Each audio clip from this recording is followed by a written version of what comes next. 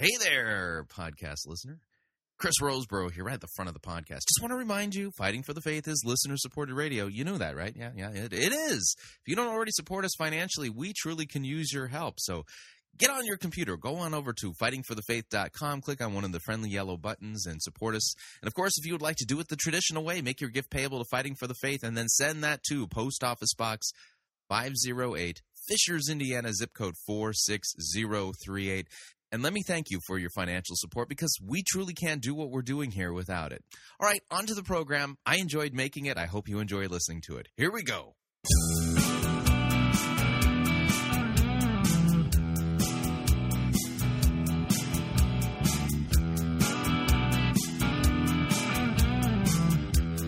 It's time for another edition of Fighting for the Faith. Thursday, September 27th, 2012.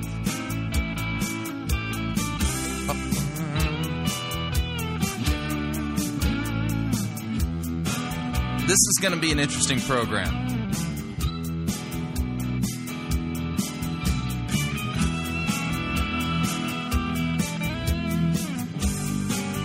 In fact, I feel like I've been working on it all day. And I have. Thank you for tuning in. You're listening to Fighting for the Faith. My name is Chris Roseborough. I am your servant in Jesus Christ, and this is the program that dishes up a daily dose of biblical discernment, the goal of which, help you to think biblically, help you to think critically, help you compare what people are saying in the name of God to the Word of God. Listen, all of us, every single one of us, we are all sinners. As a result of it, because of our corrupted, sinful nature, we are naturally prone to all kinds of crazy and terrible, bad, egregious sins. And I'm not talking necessarily about sins of the flesh. I'm talking primarily about breaking that first commandment, having no other gods except the one true God. We oftentimes build gods in our own image, or we believe falsely about God, regardless of the fact that God's Word confronts us with our false beliefs. What we do with the Bible in situations like that, well, oftentimes we reinterpret it. We ignore those passages. We just pretend like they don't exist, or we come up with some clever system whereby we can redefine all the words in there so they don't mean what they say. In fact, the more clever you get with this, what you can literally do is take a biblical text and through some bizarre form of deconstructive transmogrification, turn it into a text that means the opposite of the actual words that it says. This is bad stuff. This is es no bueno. It's really bad. Lo kol kaktov. So you don't want to be doing this. Instead, when God's word contradicts you as a Christian. Now, at the moment, I'm not talking to the world out there.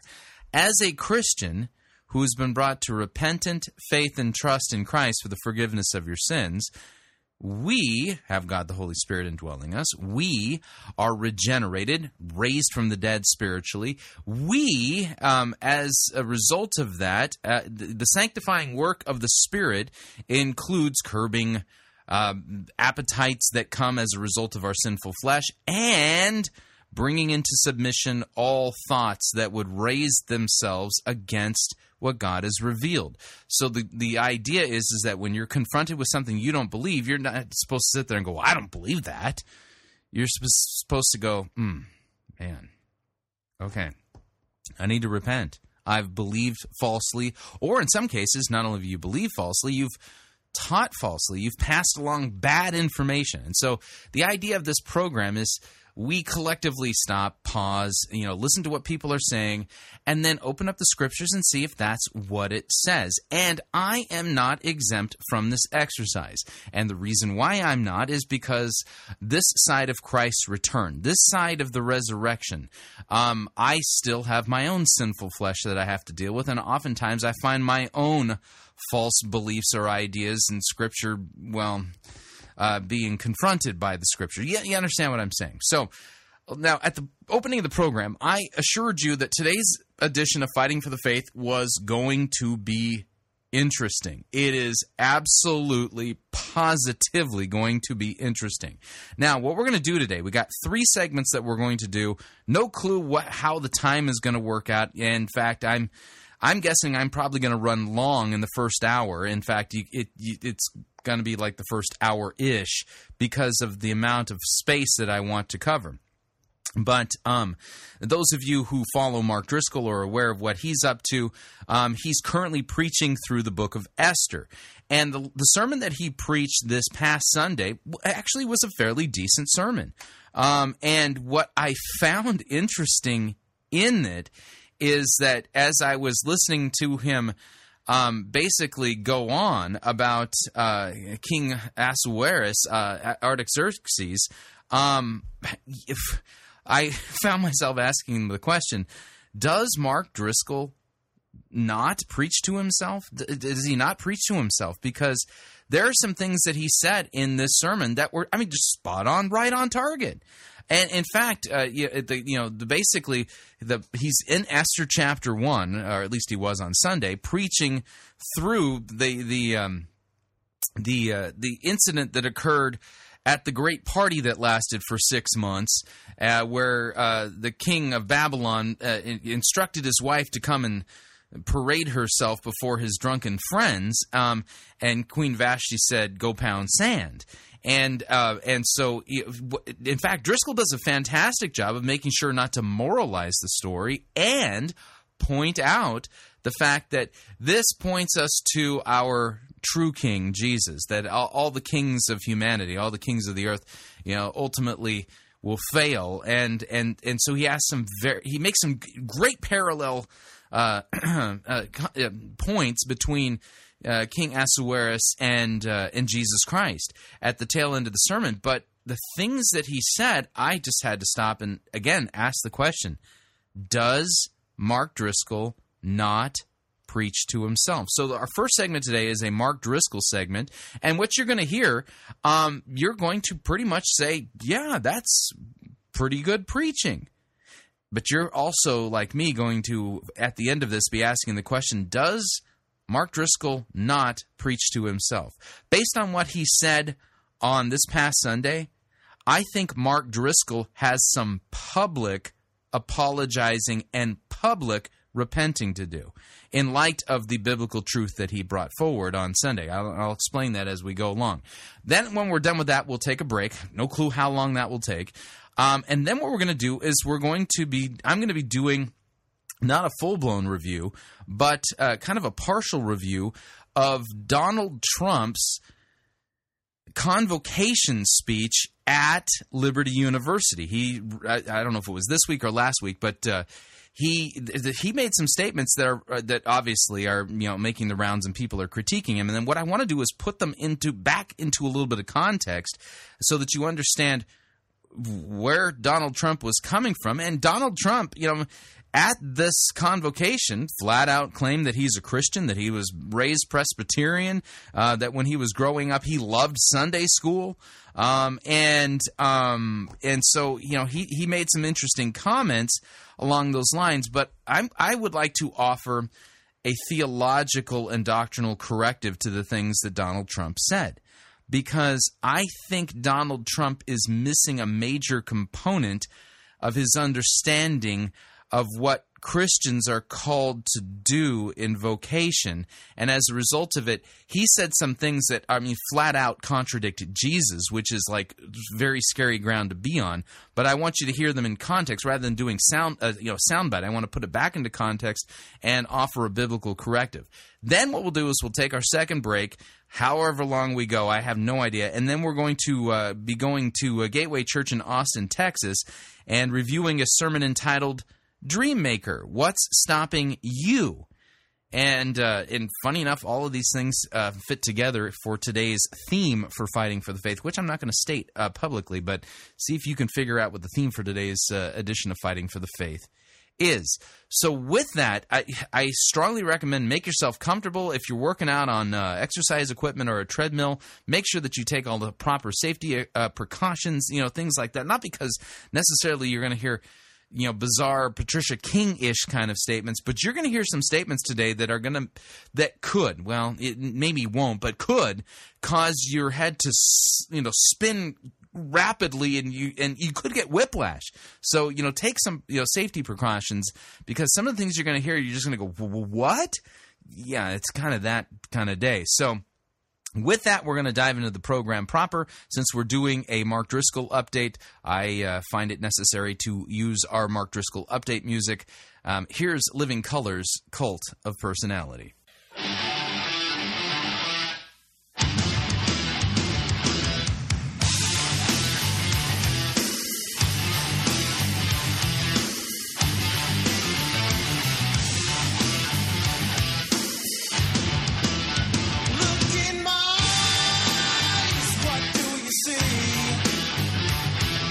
The cult of personality.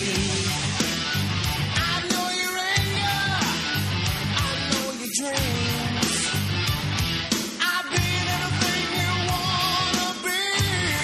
Oh, I'm the cult of personality. Like Mussolini and Kennedy. I'm the cult of personality. The cult of personality. The cult of personality. All right, yeah, Living Colors, Cult of Personality, which I think fits Mark Driscoll whenever we do an update for him.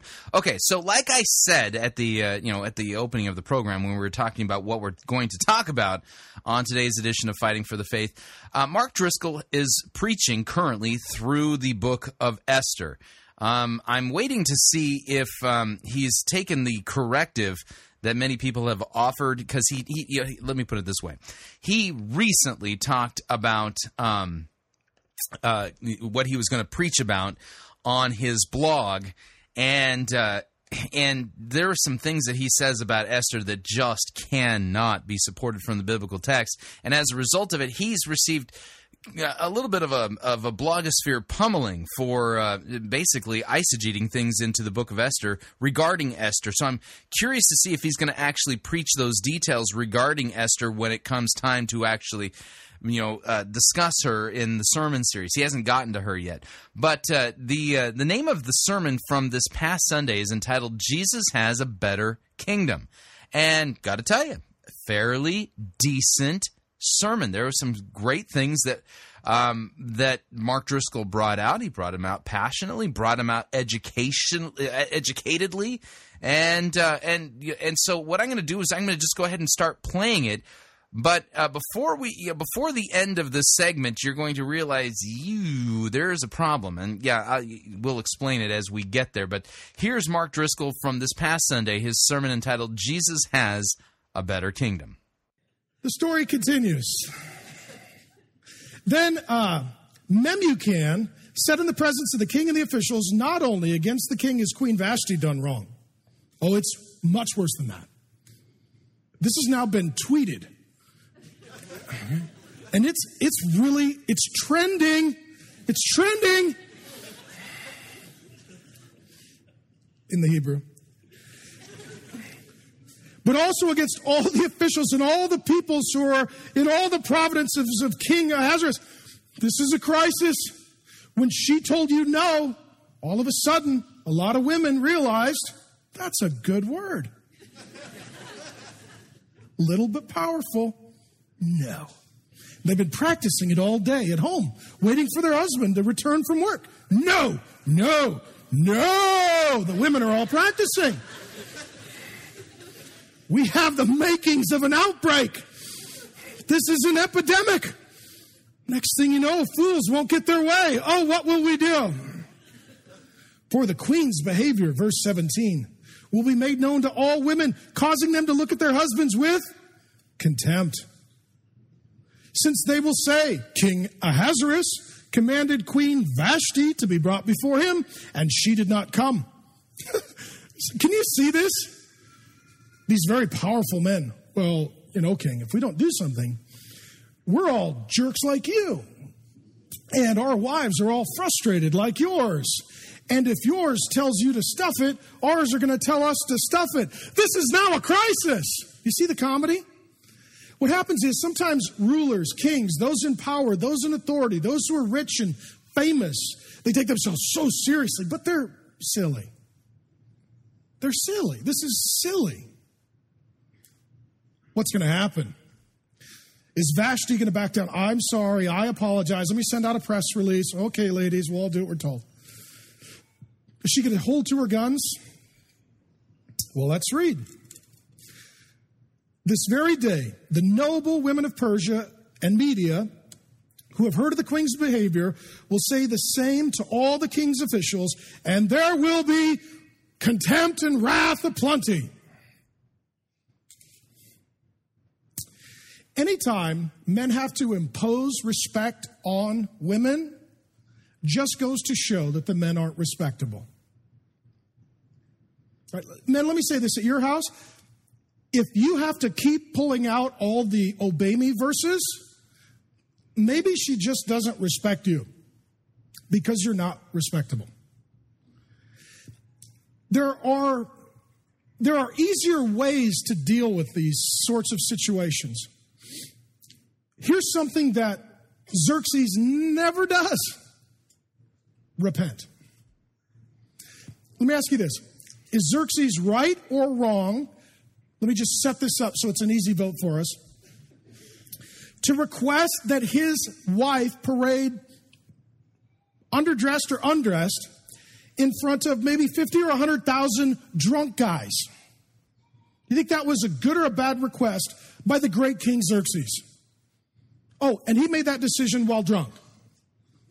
We all agree, right? We took a vote right now. You'd say, bad decision. So what should he do? Apologize. Sweetheart, I'm sorry. I was drunk. I shouldn't have been drunk. I was with the guys. I should have been with those guys. They all started doing the wave. Get Queen Vashti. Next thing I know, got ourselves a little Persian wave going on. And out of fear of man and cowardice, I asked you to come and to parade before the drunken soldiers. And I'm sorry. That was wrong. Please forgive me. It would have been over, right? Would it have been over? Probably so.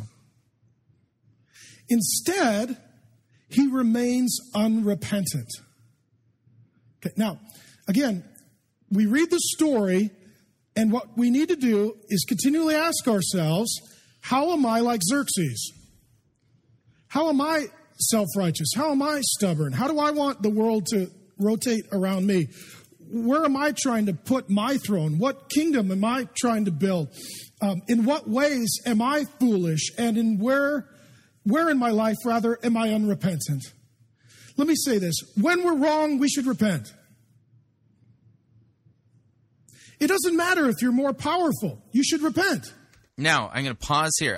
I haven't interrupted him because, he's making a decent point. When you're wrong, you should repent. Doesn't matter if you're King Xerxes or whoever, a seeker-driven, vision-casting pastor, maybe.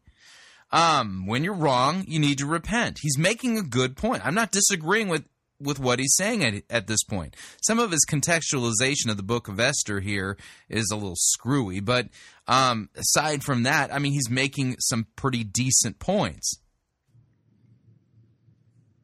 It doesn't matter if you're more powerful. You should repent. It doesn't matter if you're the boss. You should repent to the employees. It doesn't matter if you're the husband. You should repent to the wife. It doesn't matter if you're the parent. You should repent to the kids.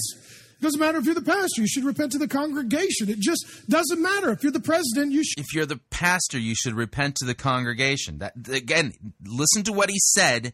If you're the pastor, you should repent to the congregation. I'll circle back on this point in a minute, but I want him to keep talking what he's talking because he's making a good, decent, biblical point. You should repent to the voters. If you're in charge, it doesn't mean you're right. That's correct. If you're in charge, it doesn't mean you're right. Again, great point. So I'm going to ask the question again. Does Mark Driscoll not preach to himself? Let's let this unfold a little bit more. Is demonstrating repentance. Repentance is where we acknowledge, I'm just wrong. I could make a lot of excuses, reasons. I could get a whole bunch of people together. I could get a bunch of people who agree with me and think like me, and some of them are highly educated and have degrees, and I could quote books, and we could bring in a professional. We could write things down. We could make it look very official, but at the end of the day, I just have a hard heart. Yep. Is that you, friend? I'll tell you, at times in my life, it's been me. Yep. So have you publicly repented? Now, this is the part where I bring in Mark Driscoll's previous statements. Mark Driscoll is one of these guys who, in the seeker-driven movement, believes that his job as the leader of Mars Hill is to cast vision. And anybody who doesn't get on board with his vision is thrown under the bus. Here's Mark Driscoll from a few years ago. Here's what I've learned. You cast vision for your mission, and if people don't sign up, you move on. Now, this is him talking to other pastors within the Resurgence, Acts 29 network. You move on. There are people that are going to die in the wilderness, and there are people that are going to take the hill. That's just how it is. Too many guys waste too much time trying to move stiff-necked, stubborn, obstinate people. I am all about blessed subtraction. There is a pile of dead bodies behind the Mars Hill bus, and by God's grace, it'll be a mountain by the time we're done. You either get on the bus or you get run over by the bus. Those are the options. You either get on the bus or you get run over by the bus. Now, I'm going to stop here and just ask the tough question. Where in the Bible does it tell pastors to do this? To, number one, cast vision. Number two, run the bus over people who don't get on board with the so-called vision. Nowhere. Vision casting is nowhere taught in Scripture. It's not part of the pastoral office, period. They don't have the authority to cast vision. Now, I'm going to point something out also here, maybe a point that I've made in the past, and that's this, that there are clear guidelines in Scripture as to who or whom is to be disciplined by the church, by pastors, okay? Who is it that is supposed to be brought under discipline and experience excommunication or disfellowshipping? Okay, the Bible's clear on this, okay? People who are unrepentant sinners, somebody who's been confronted with their sin, who says, go pound sand, and they are brought, the church comes back and says, no, you need to repent, otherwise we're going to put you out of the fellowship, and their response is, go pound sand, I'm not going to repent. That is a person who is to be excommunicated, put out of the church, okay? Other people who are to be excommunicated or disciplined, brought under church discipline, are those who are teaching rank heresy, who are teaching doctrines contrary to what the church has received in God's Word. Plain and simple. Somebody comes along like Patricia King, the job of the church actually is to excommunicate, throw that person out as a heretic and call them to repent of their false doctrine and be forgiven. That's the idea. There is no category in the Bible of church discipline that comes to somebody who refuses to get on board with the pastor's, quote, vision for the church. This is a new category. And Mark Driscoll here, teaching other pastors, has told them to throw people under the bus. There's a pile of bodies behind the Mars Hill bus, and by the grace of God, it's going to be a mountain before we're done. People they're basically being disfellowshipped, excommunicated, thrown under the bus, and disciplined, not because they are in unrepentant sin, not because they are teaching false doctrine, but because they're not on board with the vision of the pastor. That's not biblical. You will look all throughout Scripture. You could start in the book of Genesis, continue all the way to the book of Maps at the back of your Bible, and you will not find any passages whatsoever that, number one, teach that the pastor has the authority to cast vision for his unique congregation. That's nowhere taught. It's not a biblical practice. Nor will you find any passages that say that those who disagree with the vision of the pastor are to be excommunicated, disciplined, thrown under the bus, disfellowshipped. No, this doesn't exist. So Mark Driscoll has abused his power. I have spoken with many of the people who've been thrown off the Mars Hill bus because they've reached out to me. And not one of them has struck me as either being an unrepentant sinner or a rank heretic or somebody who denies the Christian faith. Each and every one of them, when you listen to their stories, they have been wrongfully disciplined, wrongfully excommunicated, wrongfully disfellowshipped, wrongfully discipline. There is no excuse for what has happened to them. There is not one biblical ounce of authority given to Mars Hill and Mark Driscoll to do what they did to them. And yet they've done it. I'm not hearing Mark Driscoll repenting of this position. I have yet to hear him say, you know what, the whole vision casting thing, it's not biblical. What I did to those people is wrong. I am repenting, and I've contacted them personally to apologize for what I've done to them. He hasn't done that. Instead, these people are still waiting their apology. These people are still waiting for him to publicly repent of his false doctrine and teaching regarding vision casting. Let me play a little bit more. But the bus ain't going to stop. And I'm just a guy who is like, look, we love you, but this is what we're doing. There's a few kind of people. There's people who get in the way of the bus. They got to get run over. There are people who want to take turns driving the bus. They got to get thrown off because they want to go somewhere else. There are people who will be on the bus, leaders and helpers and servants. They're awesome. There's also just sometimes nice people who sit on the bus and shut up. They're not helping or hurting. Just let them ride along. You know what I'm saying? But don't look at the nice people that are just going to sit on the bus and shut their mouth and think, I need you to lead the mission. They're never going to. At the very most, you'll give them a job to do and they'll serve somewhere and help out in a minimal way. If someone can sit in a place that hasn't been on mission for a really long time, they are by definition not a leader, and so they're never going to lead. You need to gather a whole new core. I'll tell you guys what, too. You don't do this just from your church planting or replanting. I'm doing it right now. We just took certain guys and rearranged the seats on the bus. Yesterday, we fired 2 elders for the first time in the history of Mars Hill last night. They're off the bus, under the bus. They were off. And neither one of them was in unrepentant sin. Neither one of them was teaching false doctrine or heresy. Off mission, so now they're unemployed. No, they were off mission. They disagreed or found themselves not in accord with the expectations of the vision that Mark Driscoll has apparently received directly from God.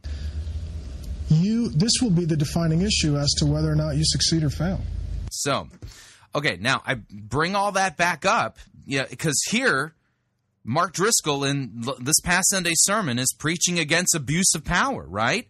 Xerxes' abuse of power, making basically an immoral request of his wife Vashti and her right to refuse. And he's making the point that, hey, listen, even if you're the pastor and you're wrong, you need to repent. So I'm saying it here. Mark Driscoll, you're wrong. What you've done in practicing this false methodology called vision casting and throwing people under the bus, this is nowhere taught in Scripture. You don't have this authority. You do not have the authority to do this unless the people you've thrown under the bus were people who were in rank unrepentant sin or were teaching false doctrine. There is no category for vision casting as far as the authority given to a pastor. You don't have it. It is a false authority, and what you've done is wrong, and you have literally crushed under your bus people who were guilty of doing nothing wrong.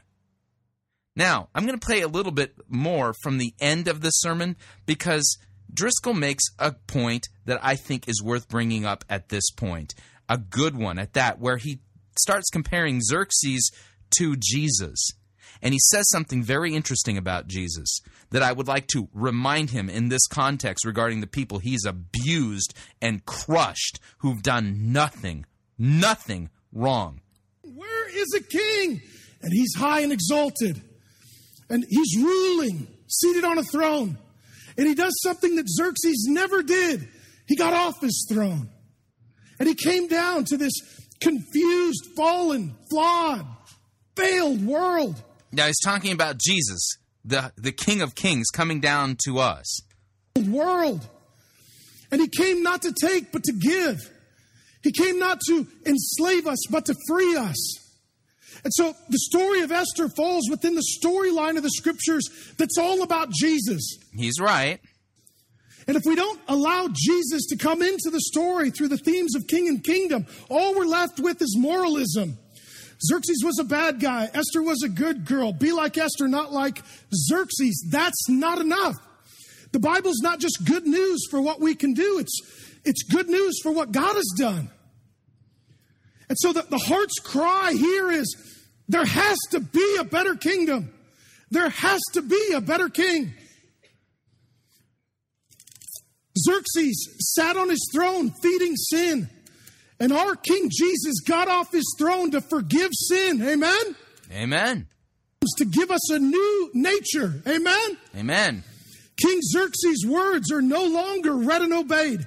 But King Jesus' words will forever be read and obeyed. Amen? Amen. Xerxes gave people what they want.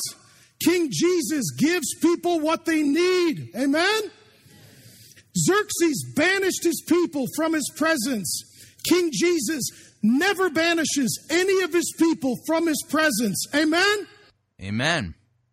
Xerxes banished people from his presence. King Jesus never banishes people from his presence. Who does Mark Driscoll think he's fooling? Let me again remind you of Mark Driscoll acting like King Xerxes, banishing from his presence certain people who've done nothing wrong, committed no sin. I am all about blessed subtraction. There is a pile of dead bodies behind the Mars Hill bus, and by God's grace, it'll be a mountain by the time we're done. You either get on the bus or you get run over by the bus. Those are the options. So Mark Driscoll, in this whole vision casting leader model, is King Xerxes, casting people from the presence of Christ because they're not on board with or in accord with the way he expects them to, the vision that he has for the church. Who's king in this model? Not Jesus, because he's not in accord with the vision that Jesus cast. He's got his own vision, and you're either on board or you're under the bus, and we're going to run you over. So here you got it. Mark Driscoll preaching against the tendencies of abuse of power like Xerxes did, and yet he's guilty of the same thing. And he says the solution, this is what he said in the sermon, the solution is repentance. And so, Mark, I'm going to call you out. Will you repent publicly for what you've done to these people, casting them from your presence, which, by the way that it's gone down, when you talk to these people, they feel like Jesus was the one who kicked them in the teeth because of the way you mishandled them, the way you abused them. And yet you turn around and say Jesus doesn't cast anyone from his presence. Yet, by kicking them out of their church for doing nothing wrong, they feel like Jesus himself has cast them from their presence. Are you going to repent publicly or not? That's the question. We're up on our first break. If you'd like to email me regarding anything you've heard on this edition or any previous editions of Fighting for the Faith, you can do so. My email address, talkback@fightingforthefaith.com, or you can subscribe on Facebook, facebook.com/Pirate Christian. Click the subscribe button or follow me on Twitter. My name there, @Pirate Christian. We'll be right back.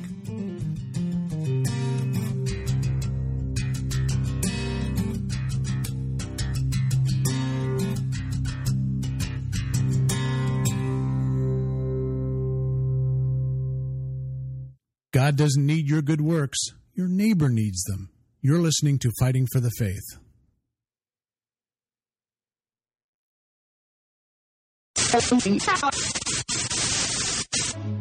You're listening to Pirate Christian Radio. We'll be taking your false doctrine now.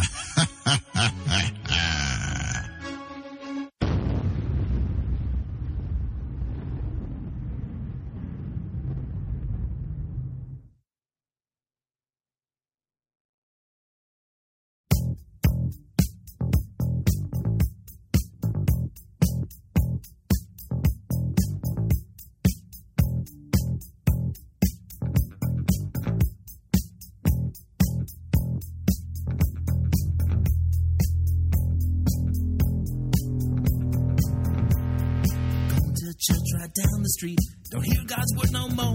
The pastor says we don't feed no sheep, so get busy and amuse those goats. Don't be lazy, you're here to satisfy the leader's God-given vision supreme. If you dare to question him, well, there'd certainly be a scene. Look out. Another one's off the bus. Another one's off the bus. And another one's off, and another one's off. Another one's off the bus. Hey, he's gonna get you too. Another one's off the bus.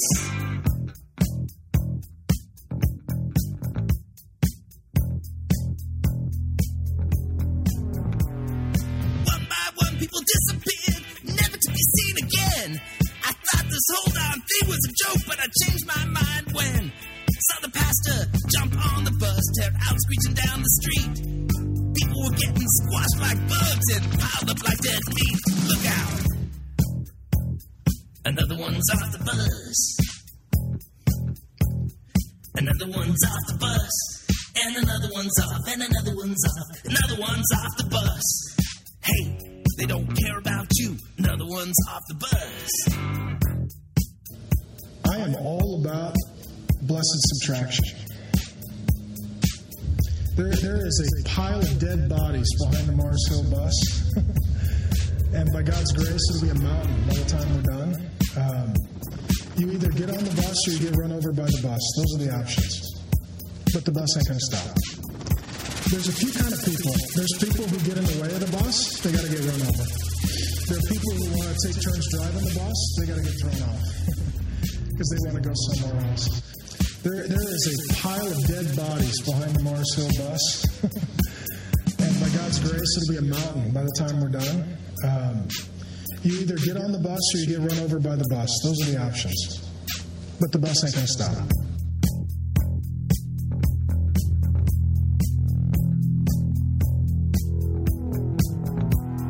The pile behind my Driscoll's church grew higher by the day.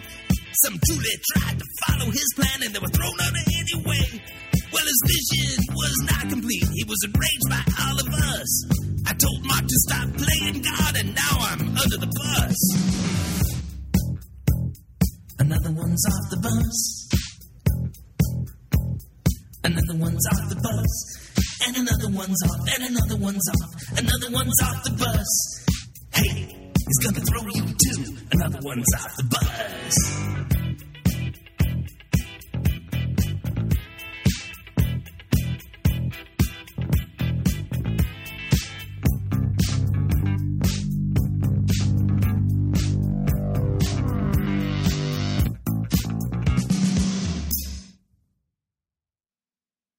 I want to invite you to register for the free Biblical Worldview Weekend Rally coming to the following cities the fall of 2012. These are one night and they're free, but you must register online at worldviewweekend.com. We're going to start out October 7th in Destin, Florida. Then we're on to Wichita, Kansas, Des Moines, Iowa, Minneapolis, St. Paul, Tulsa, Oklahoma, Rogers, Arkansas, Peoria, Illinois, Milwaukee, Wisconsin, and Rockford, Illinois. They're free, they're one night, and it's the Biblical Worldview Weekend Rally. Full details at worldviewweekend.com. That's worldviewweekend.com. Please post this on your Facebook, put it out to your email address book. Help us get out the word about these free fall 2012 Biblical Worldview Weekend Rallies. Speakers will include myself, Brandon House, along with Justin Peters, Mike Gendron, Jimmy DeYoung, and a few others. Don't miss out on the fall Worldview Weekend rallies coming to these cities. Full details at worldviewweekend.com.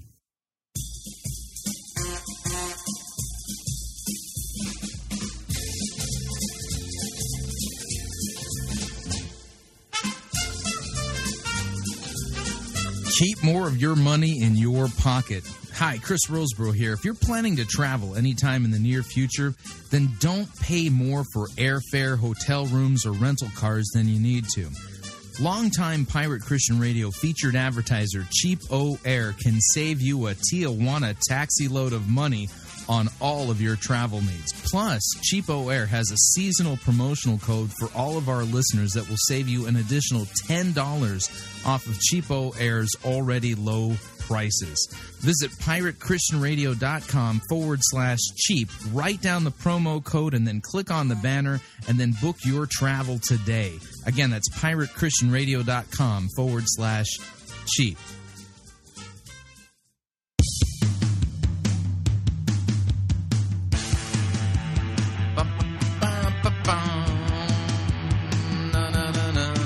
All right, we're back.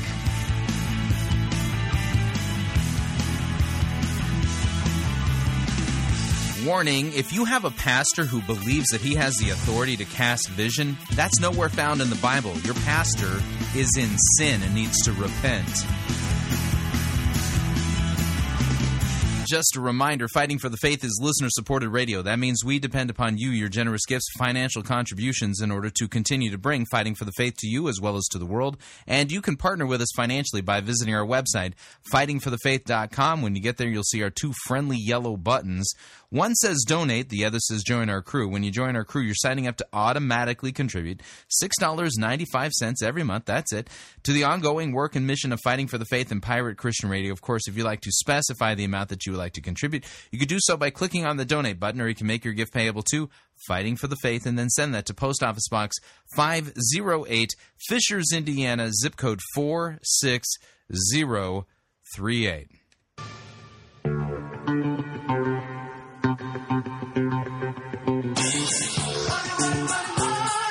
Yeah, this is the theme for The Apprentice. It's our first ever Donald Trump update.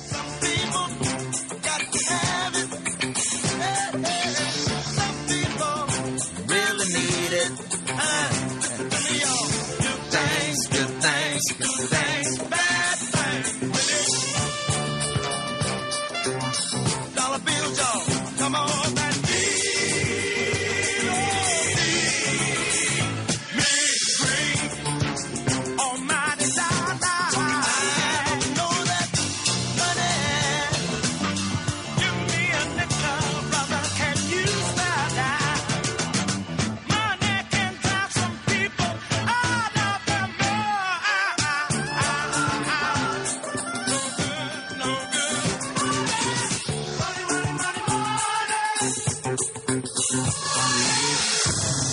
All right, yeah, that's our first ever Donald Trump update. Now, normally Donald Trump does not fit within the the spectrum of things that we talk about here at Fighting for the Faith. However, he just this past week was the convocation speaker at Liberty University.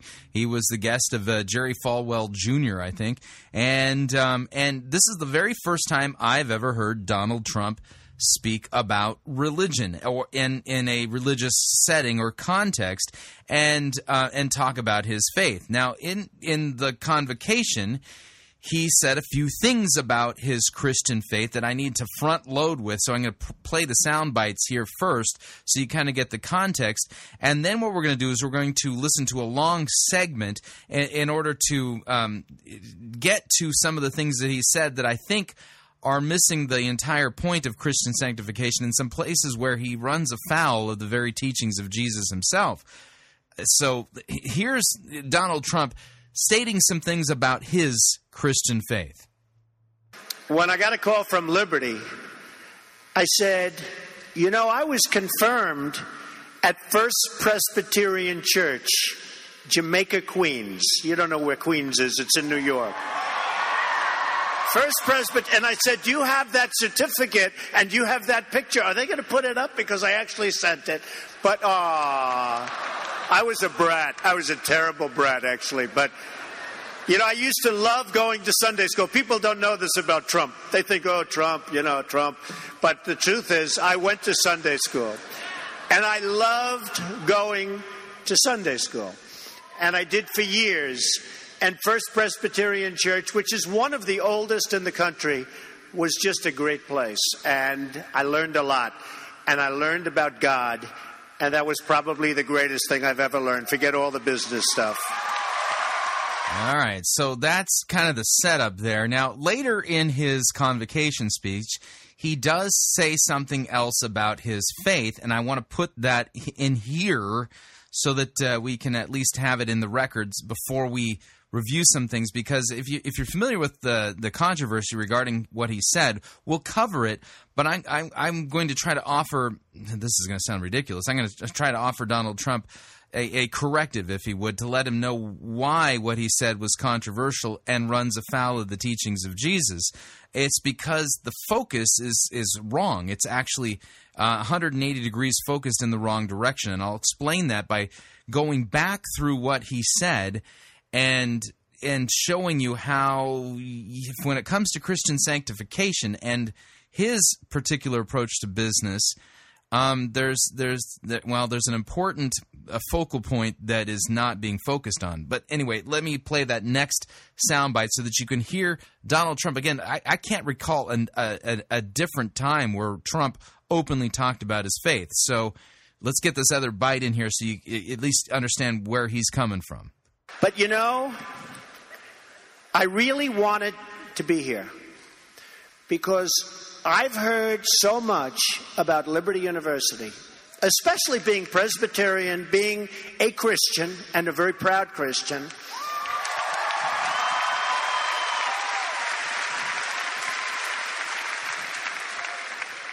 And a real Christian.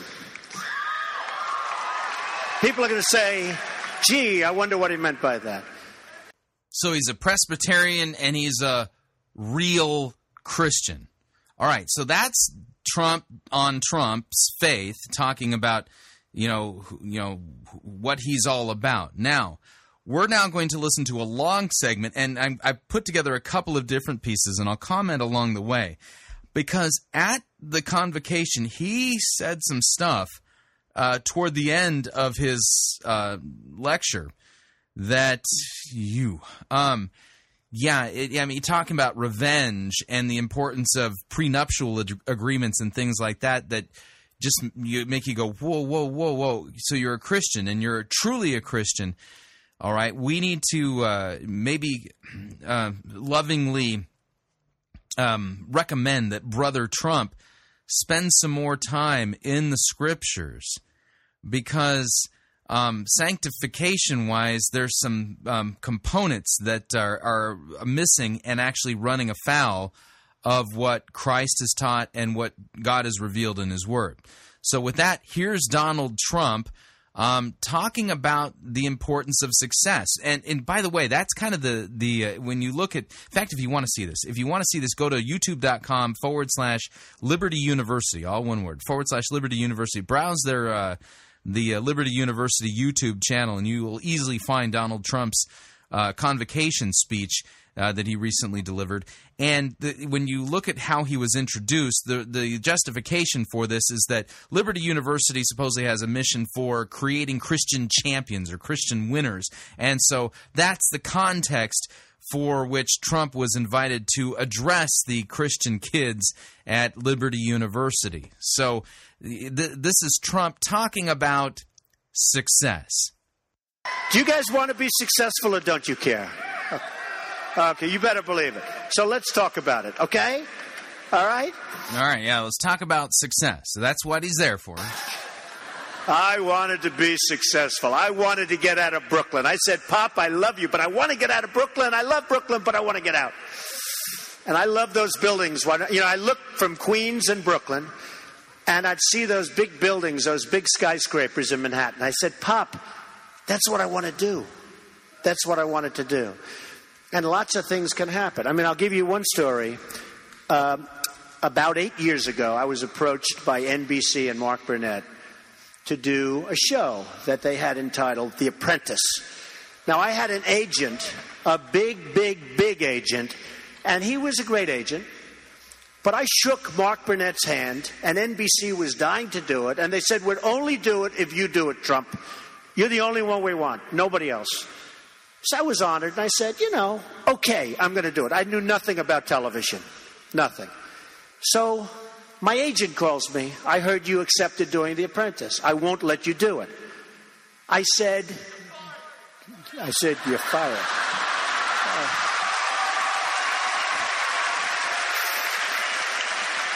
He's worse than me. I did say that, but I waited a little while. Okay, you're tough. So Jim said, Donald, in the history of television, there's never been a primetime show about business or what you're trying to do that succeeded. I said, I wish you told me that. Then he said, and only 3% of the shows that go on television make it. So in other words, you're probably going to have a failure anyway, but you'll definitely have a failure. I'm your agent. I do not want you to do this show. So I said, Jim, I have a problem.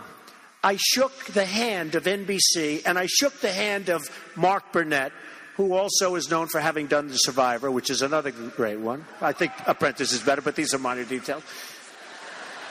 I said, I shook their hand. He said, doesn't matter. You can't do it. I said, I have to do it. Anyway, time goes by. We do the show. It goes on.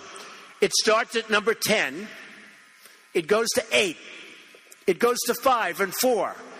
It then goes to number 2. And the following week, it's the number 1 show on television. And I knew it was good because I didn't know what the word rating meant. I didn't know, is that good or bad? But I knew it was good because the chairman of NBC called me. It was my birthday. And it was 7 a.m. And he called. He said, Donald, I just wanted to wish you a happy birthday. Now, to me, as an instinctive businessman, that means we're doing okay, right? My wife said, who was that? I said, that was the chairman of NBC. He wanted to wish me a happy. She said, darling, it's like 6:30 a.m. So we went out, and I get a call from the agent. And he calls me also. But his call was like at 8. He said, Donald, congratulations. I'd like to see you. I said, Jim, what do you want to see me about? He said, well, your show just hit number 1, and if you don't mind, I think I'm entitled to a very substantial commission. Oh, he's worse than a real estate broker, Jerry. So I said, how much do you think you're entitled to? Well, how about $2 or $3 million? I said, Jim, you're fired. And that was it. That was it. Okay, so he's there to help motivate the Christian champions at Liberty University. He's regaling us with his personal stories. Now, somebody who's as well known as Trump, of course, him talking about himself, doesn't seem out of place. But remember the context. This is a Christian university that's supposed to be instilling in its people Christian values in the sense that they're supposed to be embracing Christian sanctification. Now, I'm going to kind of lay the cards out here and let you know where his focus is really on the wrong target, okay? And what I mean is this, is that when it comes to vocation, each and every one of us has a vocation, okay? In fact, many of us have multiple vocations, okay? God has put you in the vocation of father, mother, husband, wife, okay? You can be an employer. You can be an employee. You can be a son, a daughter. You get what I'm saying? So the idea is that these are the vocations that God has put us in, and this is where we as Christians do our good works, okay? And then the focus then of our Christian good works, it's our neighbor, okay? Now, I'm going to bring some biblical passages to bear here because I think it will help as we kind of unpack this idea of where Trump, he's not focused correctly. As a result of it, he's saying things as a true Christian that are not in accord with what Christ has taught and what Scripture has revealed, okay? Let me throw in some passages here that'll help. Ephesians chapter 2. Let me read verses 8, 9, and 10. Okay? For it is by grace you have been saved. And that means saved from the wrath of God. You have been saved through faith. This is not your own doing. This salvation, this faith, it's the gift of God. It's not a result of works, so that no one can boast. Okay? Now, what I think is interesting here is that in the same breath that the Apostle Paul, writes, "You are saved by grace through faith," he then says this, "For we are God's workmanship, created in Christ Jesus for good works, which God has prepared beforehand that we should walk in them." Okay? So on the one hand, he affirms salvation by grace alone, through faith alone, by Christ's work alone. We are saved by grace through faith. It's not of ourselves. It's the gift of God, and we are saved to good works. Oddly enough, he does the same thing. The Apostle Paul does the same thing in the book of Galatians. And you're going, really? He does that in the book of Galatians? Yes, he does. And remember, the occasion for the writing of the book of Galatians was that the Galatian churches had slipped into a false gospel and were basically saying, you're not saved unless you do X, Y, and Z. Follow these particular rules, have this particular procedure you guys done to your private member, and only then do you have a chance of being saved, right? So they're mixing works with salvation by grace. Now, so what's a good work? A good work is anything God has commanded you to do, and you do it. A sin is anything God has commanded you to do, and you don't do it. It's pretty basic. But in Galatians chapter 5, let me do a little bit of reading here.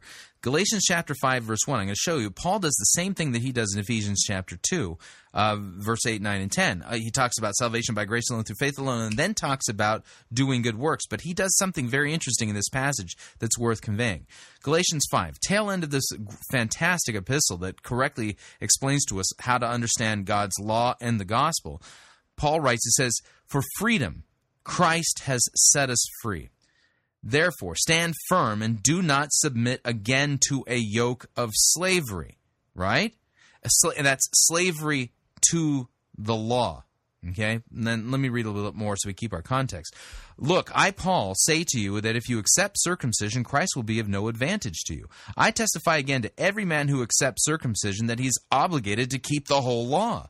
You are severed from Christ, you who would be justified or declared righteous by the law. You have fallen from grace, for through the Spirit, by faith, we ourselves eagerly await the hope of righteousness. For in Christ Jesus, neither circumcision nor uncircumcision counts for anything, but only faith working through love. You are running well. Who hindered you from obeying the truth?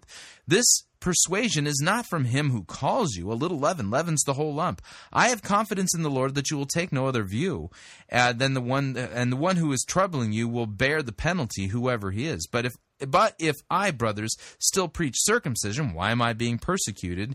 In that case, the offense of the cross has been removed. I wish those who unsettle you, teaching false doctrine, I wish they would emasculate themselves." That's what the Apostle Paul says right there. Paul didn't mince words. Those people who are preaching salvation by works and salvation by circumcision, Paul wishes that they would have the lapidotomy procedure done to them, right? Now, verse 13. "For you were called to freedom, brothers.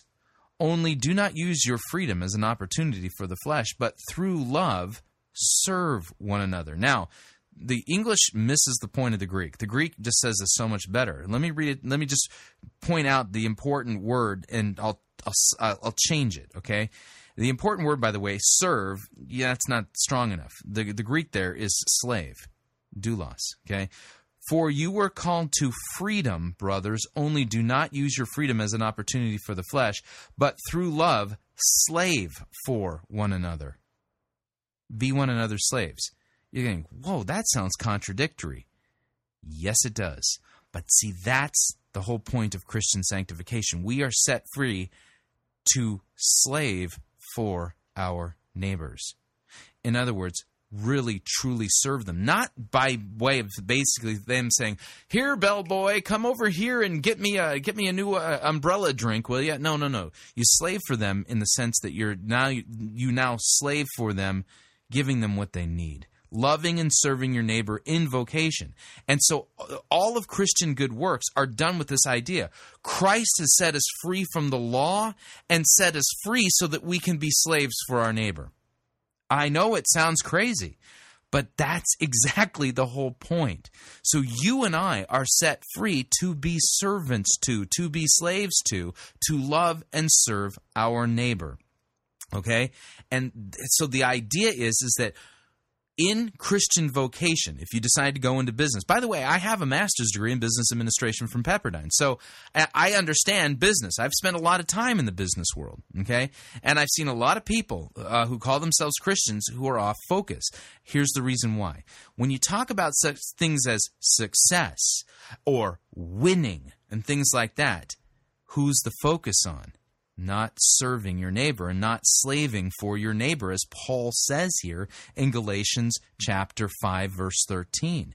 No, they're not slaving for their neighbor, they're slaving for themselves.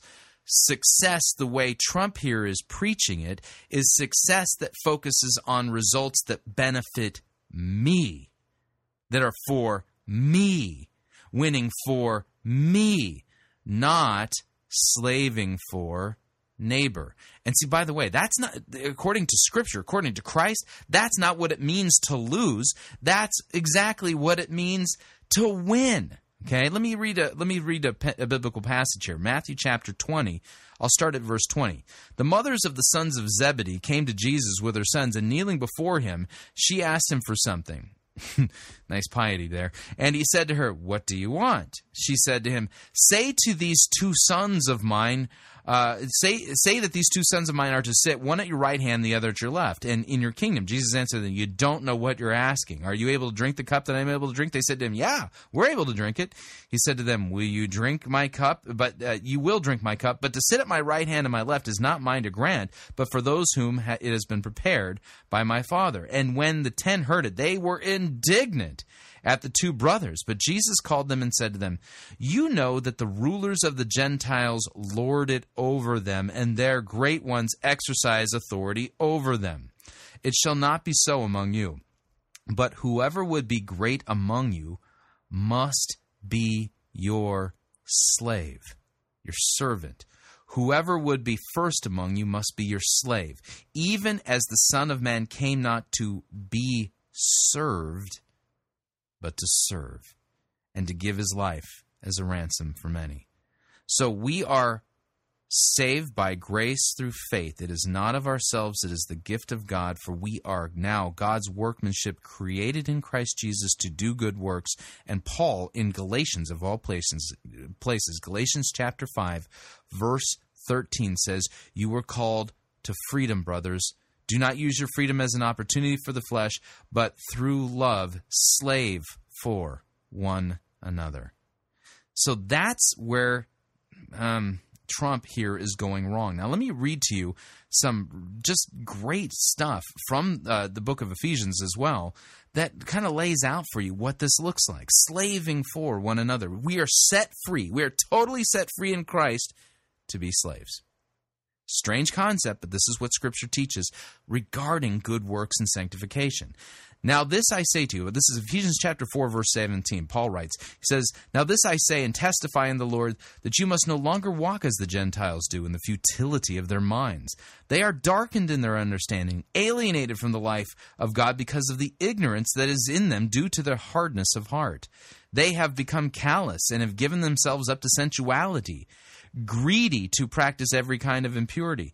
That is not the way you learn Christ, assuming that you have heard about him and were taught in him, as the truth is in Jesus, to put off your old self, which belongs to your former manner of life and is corrupt through deceitful desires, and to be renewed in the spirit of your minds, and to put on the new self that is created after the likeness of God in true righteousness and holiness. Therefore, having put away falsehood, let each one of you speak the truth to his neighbor, for we are members of one another. Be angry, do not sin. Be angry and do not sin. Do not let the sun go down in your anger, and give no opportunity to the devil. Let the thief no longer steal, but rather let him labor, doing honest work with his own hands, so that he may have something to share with anyone in need. Let no corrupting talk come out of your mouths, but only such as good for building up, as fits the occasion, that it may give grace to those who hear. And do not grieve the Holy Spirit, by whom you were sealed for the day of redemption. Let all bitterness and wrath and anger and clamor and slander be put away from you, along with all malice. Be kind to one another, tender-hearted, forgiving one another, as God in Christ forgave you. Therefore, be imitators of God as beloved children. Walk in love as Christ has loved us and gave up gave himself up for us, a fragrant offering and a sacrifice to God. But sexual immorality and all impurity or covetousness must not even be named among you, as is proper among his saints. Let there be no filthiness or foolish talk or crude joking, which are out of place, but instead let there be thanksgiving. For you may be sure of this, that everyone who is sexually immoral or impure or is covetous, that is, an idolater, has no inheritance in the kingdom of Christ and God. Let no one deceive you with empty words, for because of these things the wrath of God comes upon the sons of disobedience. Therefore, do not become partners with them. For at one time you were darkness, but now you are light in the Lord. Walk as children of the light. For the fruit of the light is found in all that is good and right and true. And try to discern what is pleasing to the Lord. Take no part in the unfruitful works of darkness, but instead expose them. For it is shameful even to speak of the things that they do in secret. But when anything is exposed by the light, it becomes visible. For anything that becomes visible in light, therefore it says, Awake, O sleeper, arise from the dead, and Christ will shine on you. So look carefully then how you walk, not as unwise, but as wise, making the best of the time, because the days are evil. Therefore, do not be foolish, but understand what the will of the Lord is. And do not get drunk with wine, for that's debauchery, but be filled with the Spirit, addressing one another in psalms and hymns and spiritual songs, making melody to the Lord with your heart, giving thanks always for everything to God the Father in the name of our Lord Jesus Christ, submitting to one another out of reverence for Christ. Wives, submit to your own husbands as to the Lord. For the husband is the head of the wife, as Christ is the head of the church, his body, and is himself its Savior. And now as the church submits to Christ, so also wives should submit in everything to their husbands. Husbands, love your wives as Christ has loved the church and gave himself up for her, that he might sanctify her, having cleansed her by the washing of water with the word, so that he might present the church to himself in splendor, without spot or wrinkle, or any such thing, that she might be holy and without blemish. In the same way, husbands should love their wives as their own bodies. He who loves his wife loves himself.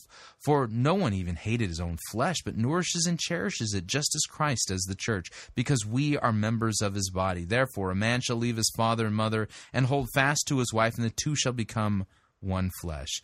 This mystery is profound, and I'm saying that it refers to Christ and the church. However, let each one of you love his wife as himself, and let the wife see that she respects her husband. Children, obey your parents in the Lord, for this is right. Honor your father and your mother. This is the first commandment with a promise, that it may go well with you, that you may live long in the land. Fathers, do not provoke your children to anger, but bring them up in the discipline and instruction of the Lord. Bondservants, obey your earthly masters with fear and trembling, with a sincere heart as you would Christ, not by way of eye service as people pleasers, but as bondservants of Christ, doing the will of God from the heart, rendering service with a good will as to the Lord and not to man, knowing that whatever good anyone does, this he will receive back from the Lord, whether he is a bondservant or is free. Masters, do the same to them, and stop your threatening, knowing that he who is both their master and yours is in heaven, and that there is no partiality with him. So that's what it looks like. This is what, now that you are set free, you slave for one another, serving them in love. Fathers, husbands, children, masters, servants, right? In vocation. This is what it means to do a good work. And so the focus of our good works, because here's the deal, we're set free in Christ. We're not saved by what we do, but because we're perfectly free now, declared righteous because of what Christ has done for us on the cross, that all of our sins are forgiven and our right standing before God has been completely secured by Christ alone. Now we are set free to go and slave for our neighbors. I know it sounds contradictory and oxymoronic, but it is in a way. But see, that's the point. And so all of our good works are done with the focus of our good works on slaving for and serving our neighbors. Doesn't matter if our neighbor is a pagan, a Christian, a Muslim, a Jew. Doesn't matter. You love and serve them in your vocation.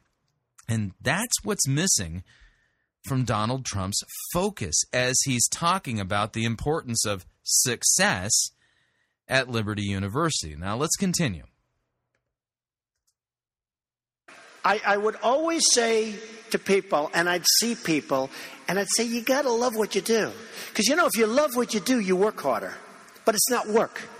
I just bought Durrell. I was telling Jerry, I just bought Durrell. Now, this is kind of the point. He's giving several things that you need to do. In order to be successful, you got to do certain things, right? One of the things you got to do is you got to love what you do. Wrong focus.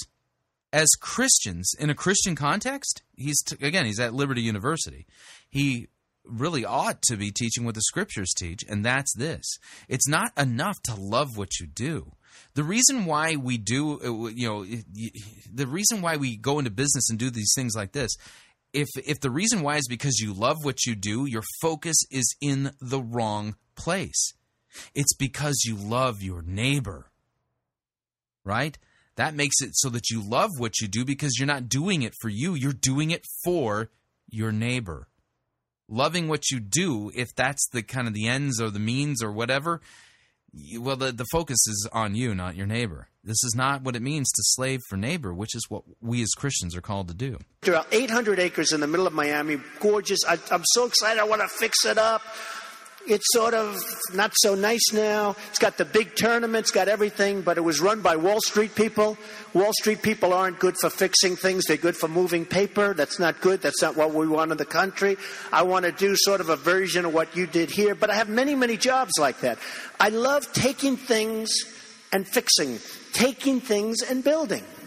I love building. I almost like fixing better because if you're smart, if you're really smart, you can save a lot of money when the building is there. The foundations are built, the steel is up, the walls are up. And then, you have people say renovation costs you more money. Those are people that aren't smart people.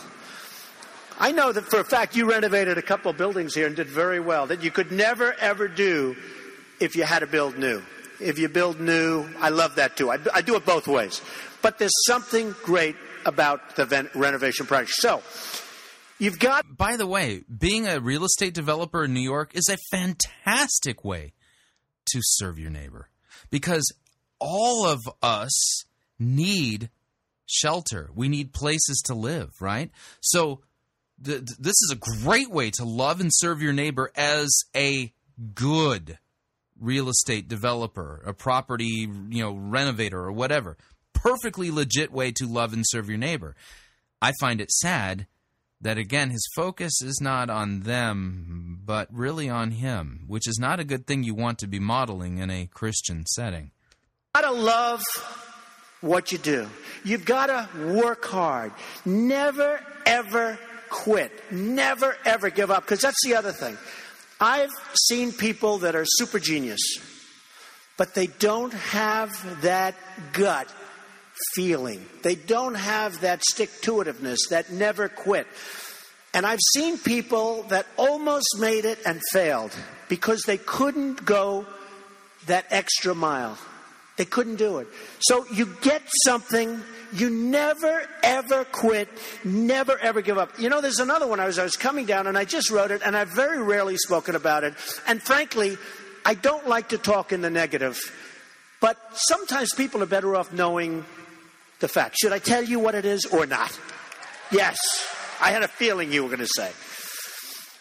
When people ask me about success, I've just started thinking about it over the last couple of years because I've seen a lot of it.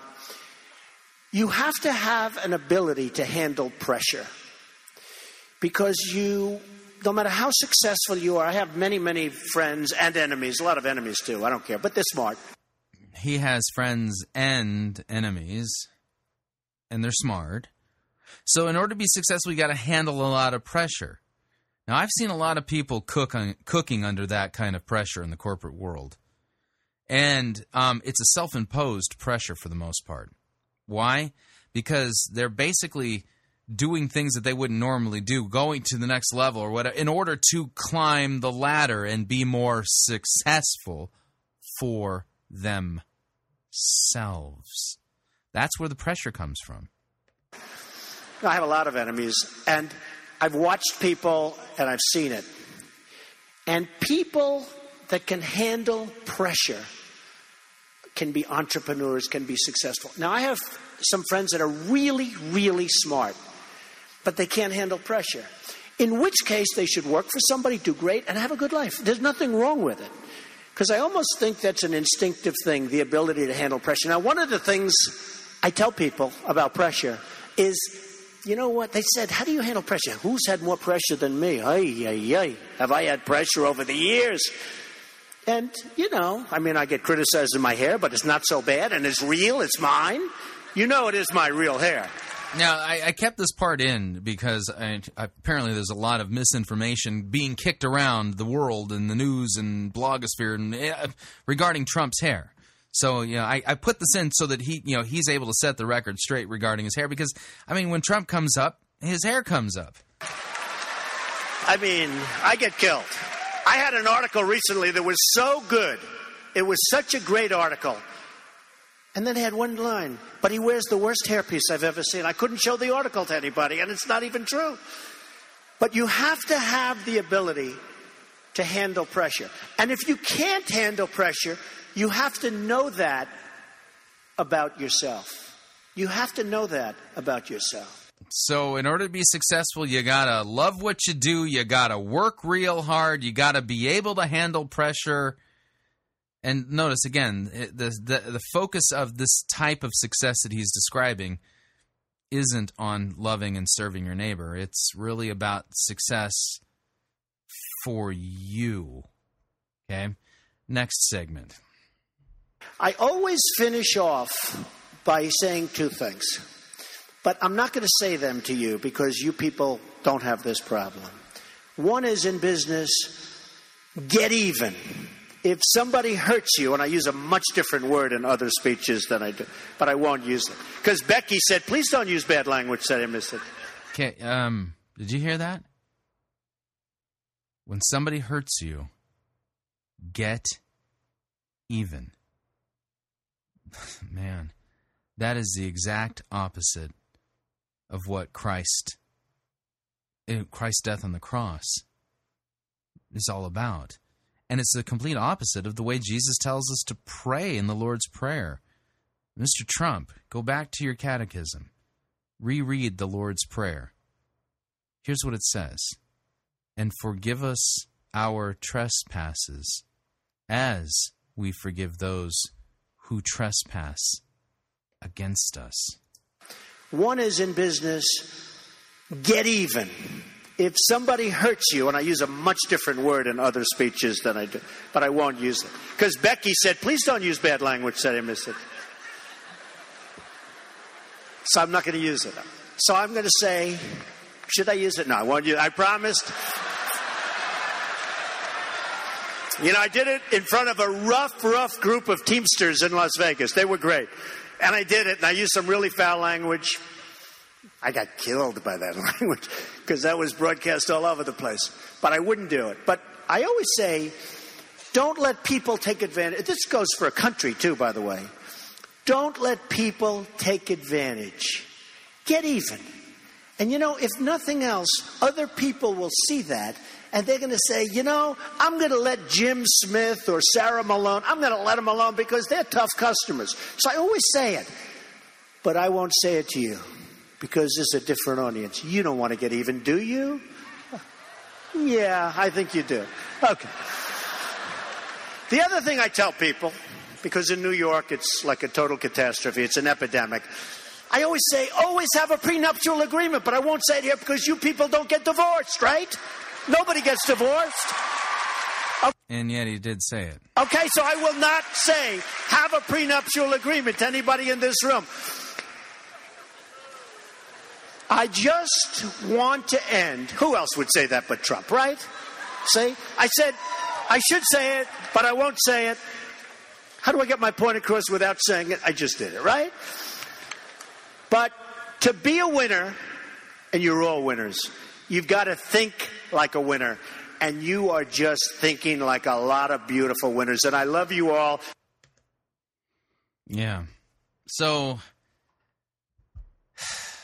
that was Donald Trump teaching the college students at Liberty University, which is a Christian university, on how to be champions and winners.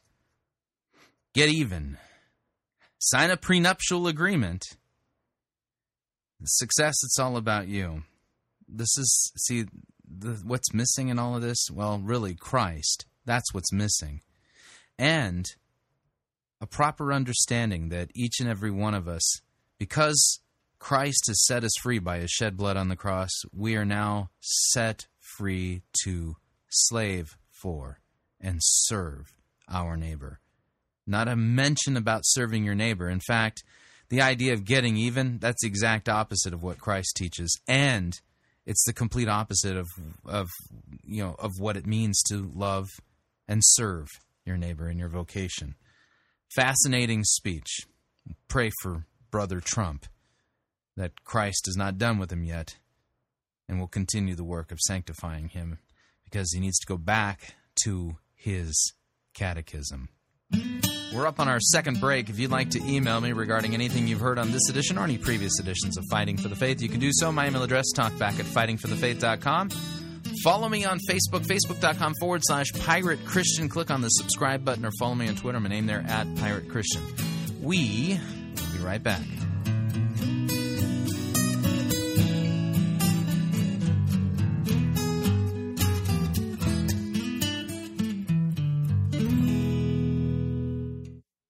We don't need to rethink Christianity. We need to rediscover it. You're listening to Fighting for the Faith. Pirate Christian Radio Theater presents Death of a Salesman. Are ye a salesman? Why, yes, I am. Can I interest you in some...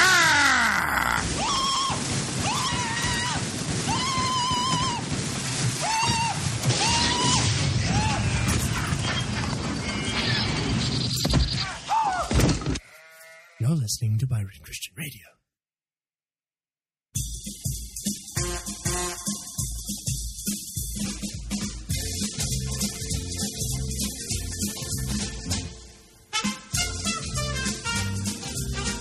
Keep more of your money in your pocket. Hi, Chris Roseborough here. If you're planning to travel anytime in the near future, then don't pay more for airfare, hotel rooms, or rental cars than you need to. Longtime Pirate Christian Radio featured advertiser Cheap O Air can save you a Tijuana taxi load of money on all of your travel needs. Plus, Cheap O Air has a seasonal promotional code for all of our listeners that will save you an additional $10 off of Cheap O Air's already low prices. Visit piratechristianradio.com/cheap. Write down the promo code and then click on the banner and then book your travel today. Again, that's piratechristianradio.com/cheap.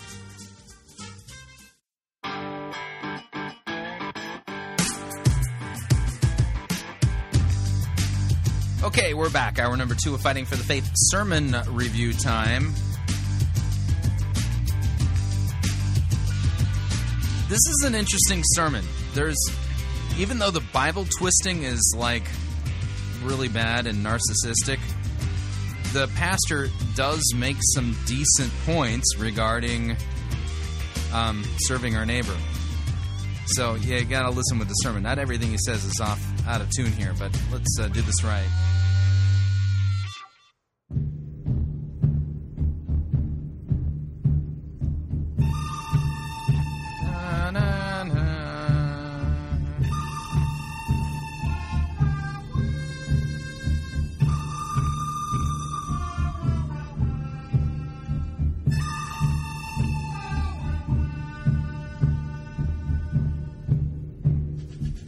The good, the bad, the ugly, we review it all here at Fighting for the Faith. We're an equal opportunity sermon reviewing service. Today's sermon comes to us via Gateway Church, Austin, Texas. John Burke presiding. The name of the sermon is Dream Maker, What's Stopping You? And this is another adventure in missing the point, this time of the story of Moses. And yet, at the same time, John does make some points regarding serving our neighbors that's in accord with the general theme of Scripture when it comes to that. But for the most part, this is a pretty bad twisting of the story of Moses. But in fact, let's do this. Let's kill the music.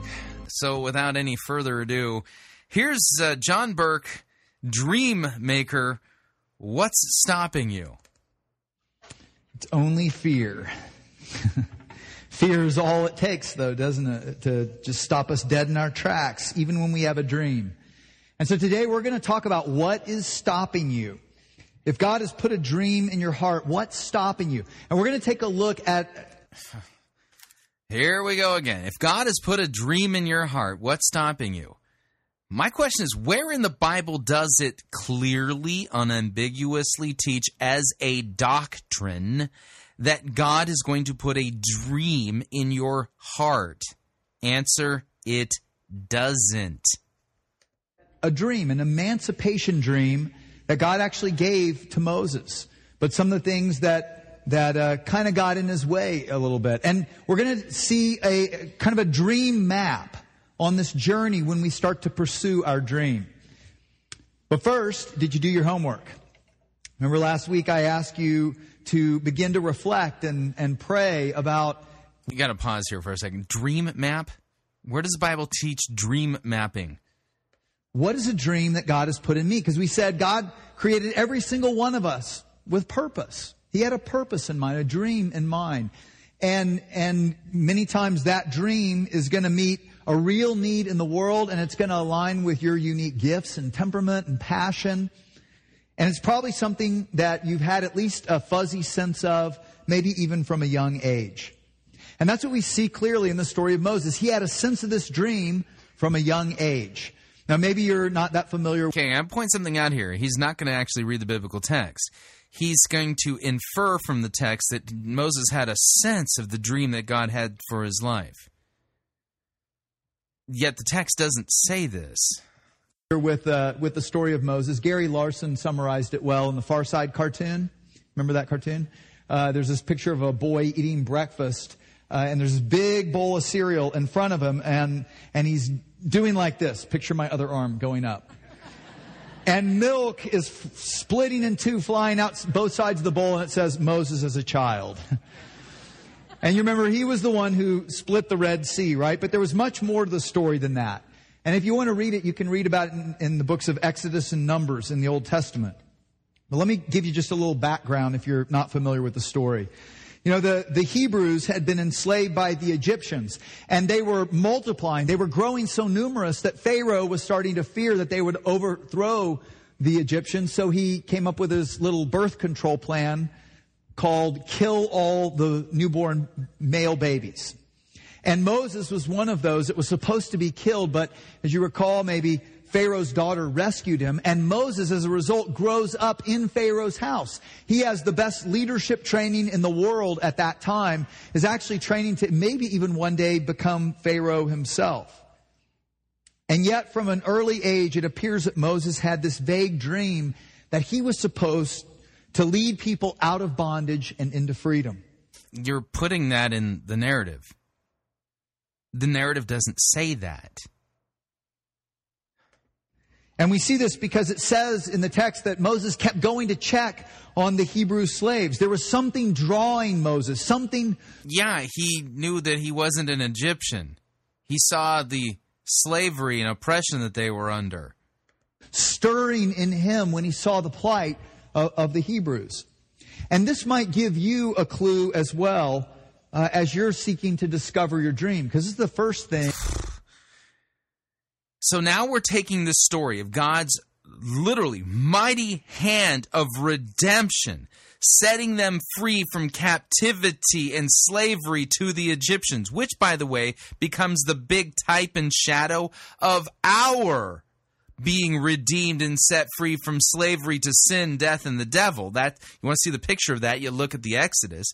We're gonna miss all of the major themes, and we're gonna now eisegete into this text. See, look at Moses had some sense that he was destined for something big, and this should give you some clue that maybe God has some big dream for you too. Oy, talk about missing the point. On the dream journey, we have to discover our dream. And this can take time, by the way. You know, there are no microwavable dreams, no dreams on demand. You know, and that's what we want in our culture. We want everything to happen fast. But it often takes time to discover, what is that God-given dream in me? But one clue is you'll start to have what a friend of mine, Bill Hybels, calls a holy discontent about some situation or some need in the world. Okay, by the way, okay, this is Bill Hybels' concept, the holy discontent. Now, I'm going to basically say, listen, the Bible doesn't teach this, but I want to basically not totally knock the idea. Because here's the deal. If you're in your scripture and you're reading your Bible and you're reading the passage that talk about loving and serving neighbors, or in Galatians 5:13 about how we're set free to now slave for our neighbors, that we as Christians are attuned because we are regenerated, we are new creatures in Christ, we have the Holy Spirit working in us. We are a little bit more attuned to the needs of people outside of ourselves. And so when we see the poor, when we see injustice, when we see that there's a way in which we can serve our neighbors with our particular skills, there's an inclination to get to work and get busy and slave for our neighbors. So what Hybels is describing here, I think, is more along the lines of what, because we are new creations in Christ and that our focus is outside of ourselves, we're looking for ways to love and serve our neighbor in vocation in different ways. So he calls it holy discontent, and it may be that, but he's describing he at this point is John Burke is describing the feeling itself, and notice the complete subjectivity of this whole thing. Whereas objectively, all we got to do is look in our Bible and see what God has laid out for us and how we can love and all the different ways we can serve our neighbors. And it doesn't take any guesswork. When you see your neighbor in need, get going. You are set free to slave for them. Go and love and serve your neighbor. This is what launched the CEO of Starbucks to start Starbucks. He watched his father, who worked a blue-collar, minimum-wage job his whole life, but was faithful to it, then have an accident, a job-related accident, and it completely wiped him out, completely devastated him. And as a result, the CEO of Starbucks, because back then in the 60s, the low-wage earners had no workers' comp, no health insurance, nothing like that. And so it wiped his family out. And so he had a dream, actually, to build a company that men like his father would be proud to work for, would want to be a part of, and would have a sense of ownership in. And so that was the dream driving Starbucks. The dream driving Starbucks was not actually to create industrial strength coffee to addict all of America. That was just a byproduct.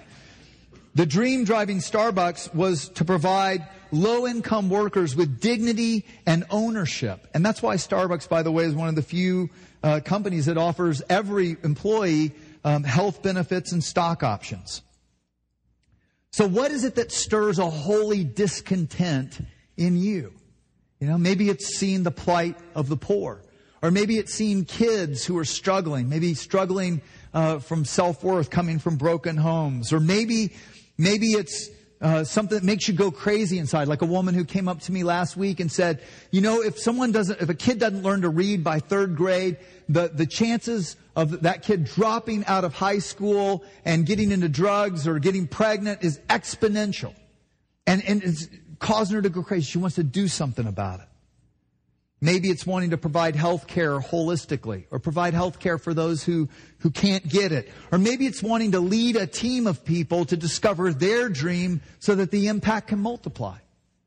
In fact, if that is part of what you sense maybe God's doing in you, you have a leadership gift and you want to help others discover their dream, we have a special opportunity for you. It's in your program.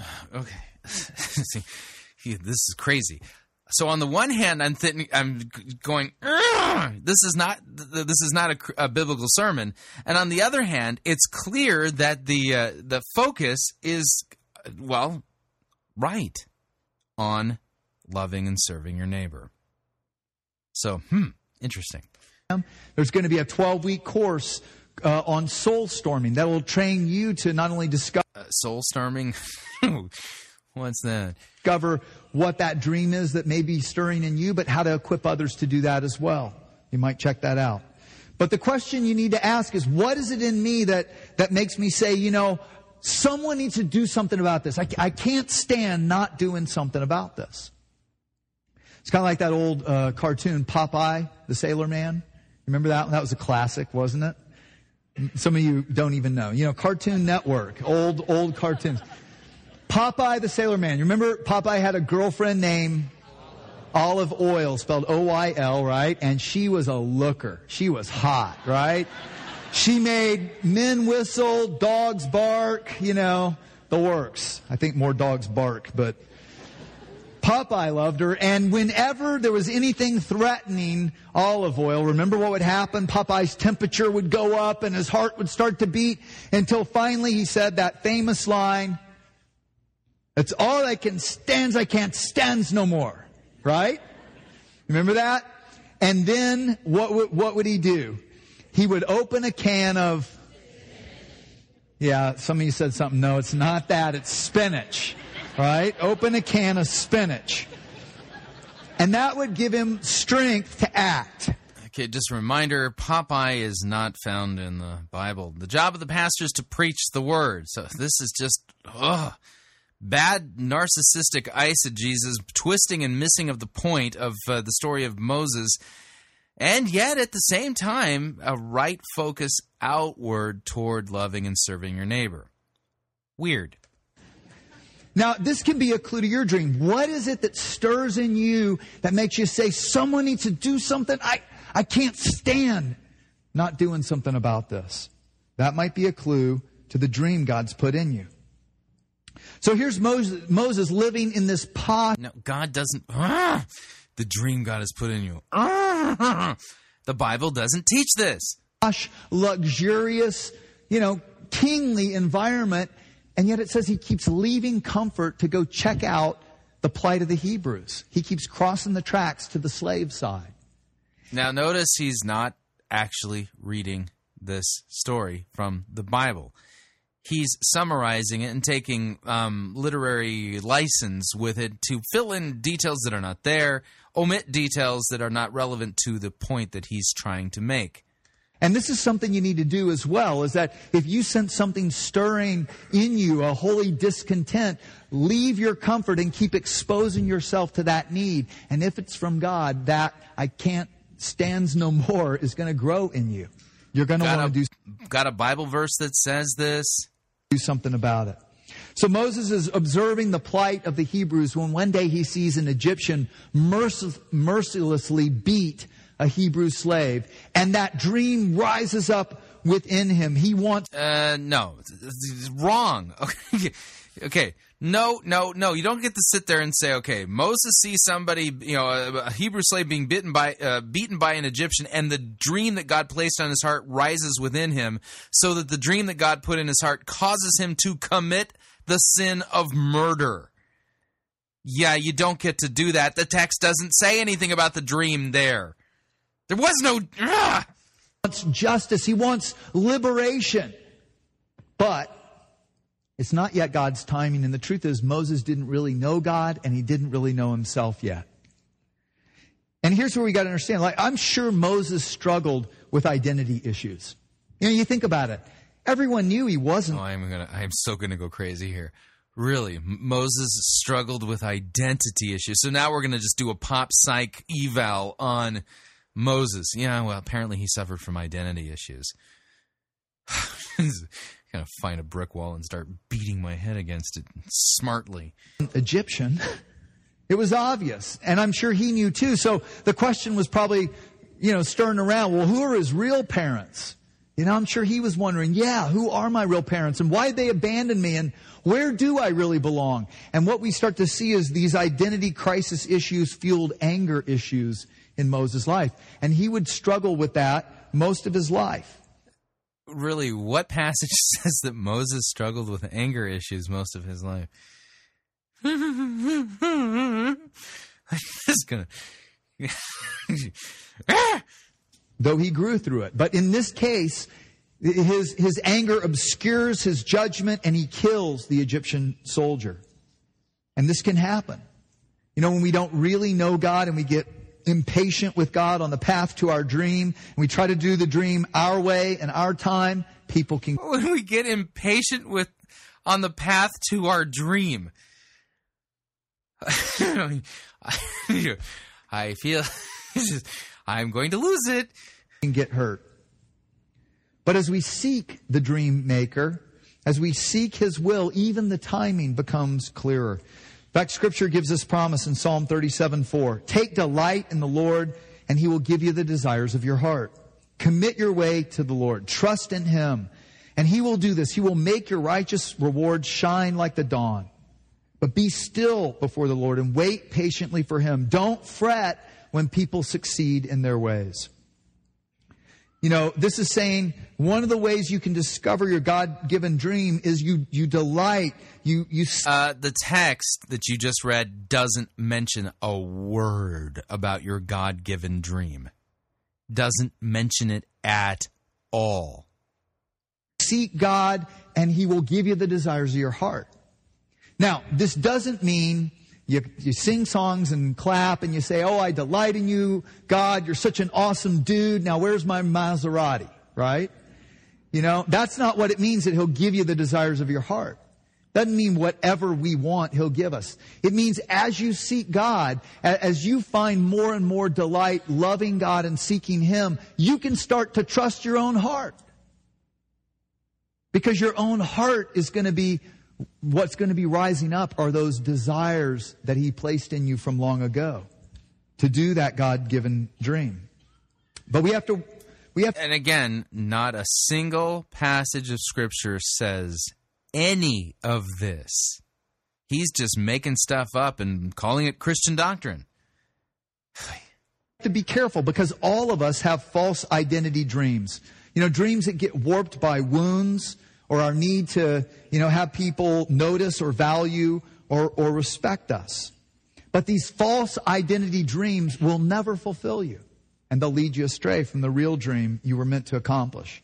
So a good question to ask about your dream is this. If I pursue this dream and it meets a good need in the world, but no one really notices except God and maybe a few people. If daddy who hurt you never notices. Or if those bullies in your head don't ever finally bow down and take it back. Or if you're never famous, is that okay? And if you can say, yes, it's a good sign. This is a right dream. This is a God-given dream. So Moses has this emancipation dream, and it is from God, but the timing is wrong, and his woundedness and his identity issues get in the way. He kills this Egyptian slave, and he has to flee out of Egypt.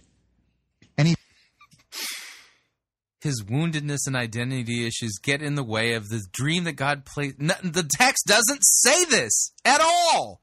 How can you, with a straight face, say this is a biblical teaching? He flees out into the wilderness where he becomes a shepherd for the next 40 years. I mean, you think about this. After years and years of the best leadership training the world knows that really did prepare him for the dream, God sends him out for 40 years of shepherding. 40 years to get his issues worked through. Nothing like 40 years of sheep therapy to get the grandiosity out of you. Sheep will deal with your impatient anger. And here's something to notice. God's timing is not always our timing. And it might throw a wet blanket on your excited fires that by the end of this series, you're going to have your dream figured out. By next year, you'll be well on your way. And in 5 years on the cover of Time magazine. Because that's where we naturally go. But sometimes God takes us a different direction for a reason. The timing is different for everyone, but the key is to be faithful wherever you are. God led Moses out to this area because Jethro was there. And Jethro was a spiritual leader that Moses ended up living with and marrying his daughter. But he needed to learn from Jethro about who God was and about who Moses was. And often the bigger the dream, the longer the preparation as well. I am going to lose it again. I mean, seriously, the bigger the dream, the longer the preparation. There's no text in Exodus that says anything about this. He's literally just making stuff up and foisting it on the Exodus story. So how do you think God is wanting to prepare you? Where is he leading you now that might feel uncomfortable because maybe he's tearing down props that have propped up your false ID security? What are the wounds you think maybe God wants to heal? That, they're creating bad fuel that motivates you, yes, but will also destroy you in time. Can you be faithful where God leads you? Can you be faithful so He can use you wherever you are? Betsy Lawson, who leads our serve team, talks about how she came to faith in Christ because of a woman who was faithful in this support role. This woman worked for Betsy at the time, and Betsy said she made beautiful spreadsheets. She just went to this incredible detail in her spreadsheets. And Betsy at the time had no interest in God, but she was perplexed by this woman's meticulous, passionate spreadsheets. Okay, I'm going to point something out here. Hear the story. This is not a biblical story. Okay? But pay attention to something here. Let's assume for a moment that the woman that is being the story is being told about, the spreadsheet woman, that this is a Christian who understands vocation. Okay? And by the way, because the Ephesians passage I just read, where it talks about slaves obeying your masters, not as not as people pleasers, but because God's watching, that kind of thing. Listen to this. So this lady's going to be described, or the man's going to be describing a woman who sounds like a Christian who understands her proper role in vocation. And so one day Betsy asked for a spreadsheet overnight, and she said, look, don't spend a lot of time making it beautiful and all that. Just give me the data. Well, the next morning the woman presented the spreadsheet to her, and again, it's meticulous and beautiful. And Betsy was a little perturbed. She's like, you probably stayed up all night. Why did you do this? I just wanted you to do the data. And the woman said, I'm not making these beautiful for you. I'm making them beautiful for God. And there was something about that caught Betsy's attention. Betsy says, now, I was basically led to faith in Christ by beautiful spreadsheets. But can you be faithful wherever you are? Read the story of Joseph in Genesis. The dream was that he was going to one day be ruling many people, but he ended up as a slave. And he was faithful as a slave. Then he ended up unjustly in prison, but he was faithful in prison. And finally the dream happened. And so Moses is faithful as well, going from a somebody in Egypt to a nobody shepherd. But he stays faithful. And finally one day, God speaks from the burning bush, right? And basically says, it's time, Moses, to step out in faith and do the dream I put in you long ago. That is not what is said in Exodus chapter 3. Let me read to you Exodus chapter 3 just to prove this, okay? God nowhere says, okay, Moses, now is the time for that dream that I've placed in your heart, okay? Exodus chapter 3, verse 1. Moses was keeping the flock of his father-in-law Jethro, the priest of Midian, and he led his flock to the west side of the wilderness and came to Horeb, the mountain of God. And the angel of the Lord appeared to him in a flame of fire out of the midst of a bush. He looked, and behold, the bush was burning, yet it was not consumed. Moses said to him, I will turn aside to see this great sight, why the bush is not burned. When the Lord saw that he turned aside to see, God called to him out of the bush, Moses, Moses. And he said, here I am. Then he said, do not come near. Take off your sandals off your feet, for the place that you are standing is holy ground. And he said, I am the God of your father, the God of Abraham, the God of Isaac, the God of Jacob. Moses hid his face. He was afraid to look at God. And then the Lord said, I have surely seen the affliction of my people who are in Egypt, and I have heard their cry because of their taskmasters. I know their sufferings, and I have come down to deliver them out of the hand of the Egyptians and to bring them out of that land into a land, a good and broad land, flowing with milk and honey, to the place of the Canaanites, the Hittites, the Amorites, the Perizzites, the Hivites, the Jebusites, and now, behold, the cry of the people of Israel has come to me. Who has the dream? God does, not Moses. Okay? I have seen their oppression in which the Egyptians oppress them. Come, I will send you to Pharaoh, that you may bring my people, the children of Israel, out of Egypt. But Moses said to him, who am I that I should go to Pharaoh and bring the children of Israel out of Egypt? He said, "But I will be with you, and this shall be the sign to you that I have sent you. When you have brought the people out of Egypt, you shall serve God on this mountain." Nowhere here does God mention that he had laid a dream on Moses' heart. Nowhere. Moses doesn't respond like, "Oh, finally, Lord, the dream that you put on my heart." Nope, no response at all like that at all. Okay? None. Remember, at this point, Moses is on Egypt's most wanted list. Okay? He's on Egypt's most wanted list because he's a murderer. There's no big dream burning in his heart. It's nowhere mentioned in any of the text of Exodus. And if it was there, then wouldn't we expect that Moses would go, "Oh, finally the dream"? No, he doesn't say that. He says, "No, God, send somebody else." That's what's really going on here. He's not preaching this text. If he were preaching the text, he would actually be reading it and preaching it, but he's not. He's summarizing it, and he's inserting data that isn't there and omitting data that doesn't make the point that he's trying to make, and none of this has anything to do with dreams or God the dream maker at all. Go tell Pharaoh, set the Hebrew slaves free. Now, you would think Moses would be really excited, right? Like, Yahoo, God spoke to me. I'm going to be a somebody again. That's not his reaction. You know what his reaction was? Horrible fear. Horrible fear. And this is the next stop, usually, on the dream map journey. You've got to face down fear with faith. Because when you start to discover your dream and when it's finally time to do something about it, you will face a wall of fear. Even if... Oh, good night.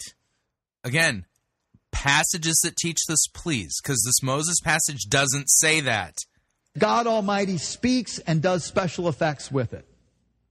You'll still face fear. And many times we misunderstand. We think, well, if this dream is from God, then God would take away the fear. And I have fear, so it must not be from God. No. No, God never promises to take away fear. The fear doesn't come from him. But what he promises is if you will trust him and move through the fear, trusting him, he'll get you through it. Because when there's no fear, there's no need for faith.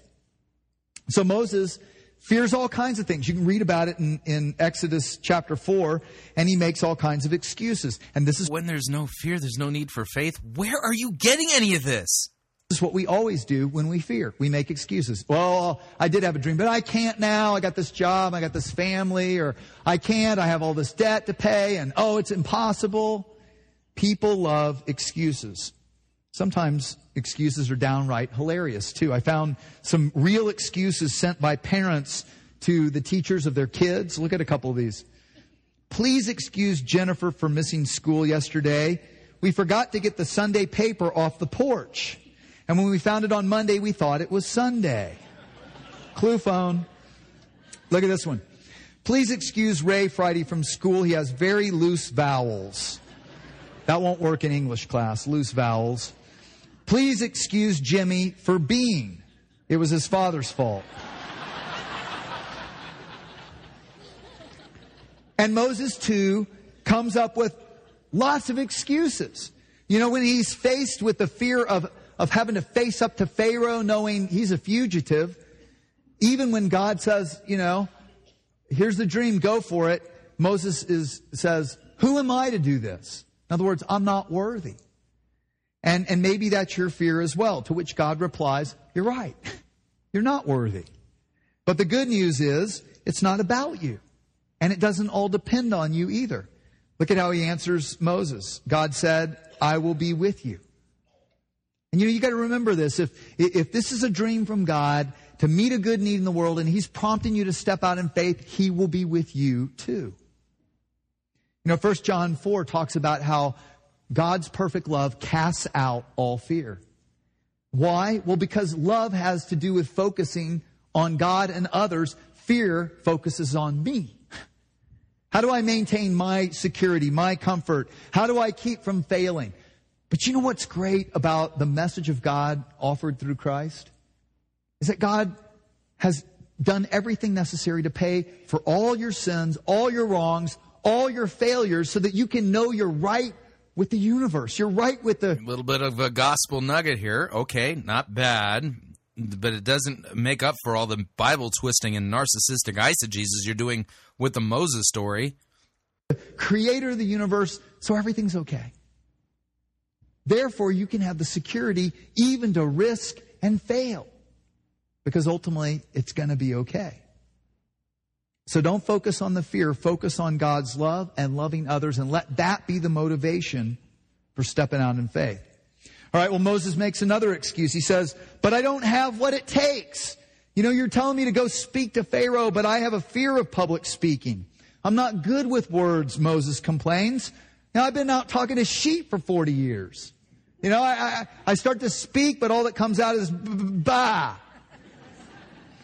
So the Lord says to him, Exodus 4, who gave human beings their mouths? Is it not I, the Lord? Now go, I will help you speak. Another important thing to understand is that God often uses our gifts and our training from the past, just like he did Moses' leadership training from the past, but he will often choose the avenue to move us forward through our weakness or our feelings of inadequacy. And here's why. 1 Corinthians 1:27, God chose the foolish things of the world to shame the wise. God chose the weak things of the world to shame the strong. In other words, God can show the power of his love rather than just our strength when he works through our inadequacies, our weaknesses.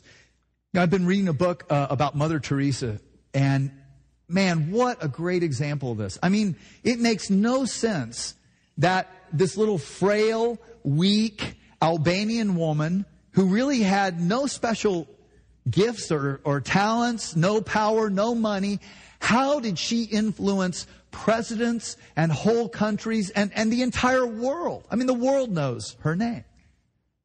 Well, it's because God gave her a dream. And she used to say, I'm just a pencil in the hand of Jesus. He's writing his story of compassion through me. And know this, God will often take those areas where you feel inadequate or unworthy or weak so that he can show his strength and the power of his love as you trust him. But eventually you got to step out in faith. And faith is risky. Faith is scary. And the truth is you'll probably have to sacrifice something. You know, many of us make excuses because we say, well, it's impossible now. But the truth is we've just sold our dream out to, lots of debt. And we don't know how to get out of it. Or maybe it's some situation where we just feel like it's an impossible situation. But it's impossible if only you are in the equation. But what if God's in the equation? Then all things are possible. So maybe you ought to start praying, God, if this is from you, I'll take a step forward in faith, and you show me a creative way to see the impossible happen. And take a step forward and see what happens. That's what happens with Moses. Pharaoh didn't just say, oh, let all my economic security go. Let my free national labor force go. Sure, Moses, why didn't you just ask? What were you afraid of? No, he wanted to kill Moses. There was incredible resistance. But as Moses stepped forward in faith, God showed a way that he had never thought of. And so finally, the Israelites go free. They leave Egypt. And here's the thing, when you step out in faith, when you start to trust and have you noticed he just glossed over the whole 10 plagues? God found a way that Moses hadn't thought of. Yeah, the 10 plagues, the killing of the firstborn, all of that stuff. You are aware that the whole Exodus is a showdown between a false god, Pharaoh, and the real God, Yahweh. I mean, who brought the plagues? Did Moses do it? No, God did. Unbelievable.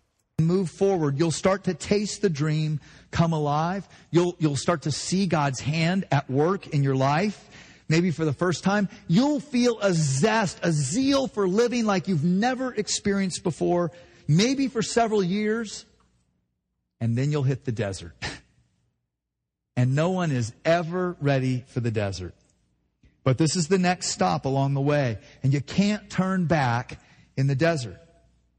The desert comes to... So the desert apparently is, Moses went through the desert because that's the desert phase of the whole Dreammaker thing. Yeah, if you would just dream map, you'd realize that there's like a desert. I wonder if they have a fire swamp too, with rodents of unusual size and things like that. Every dreamer, and you know what? It always surprises us. We're always taken off guard. Now, it's an interesting thing that God says to Moses when the Israelites set out to leave Egypt and go across the Sinai Peninsula, which is a horrendous desert. But there's a road running through it that goes right to the promised land of Canaan. But look what God says. Exodus 13:17. God did not lead them along the main road that runs through Philistine territory, even though it was the shortest route to the promised land. God said, if the people are faced with a battle, they might change their minds and turn back to Egypt.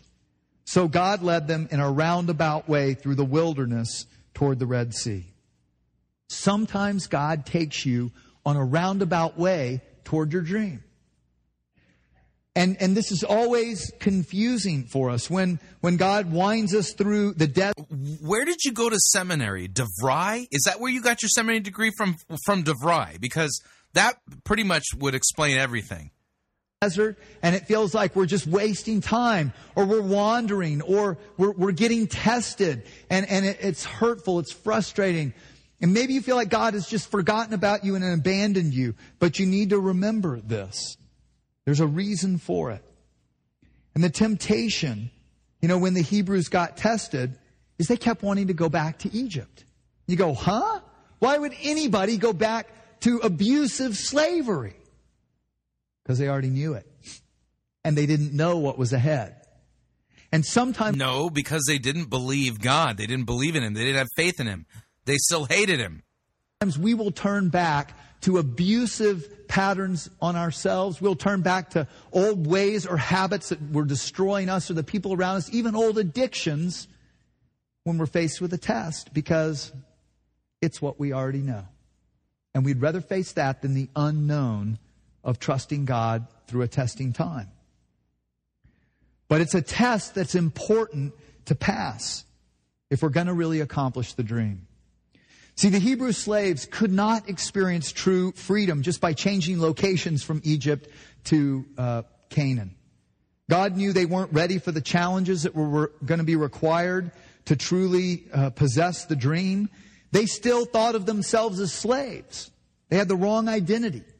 And the truth is, God knew He couldn't get the Israelites out of slavery till He got slavery out of the Israelites. You do realize the only reason why He's able to get away with any of this is because He's not actually reading any of the biblical texts.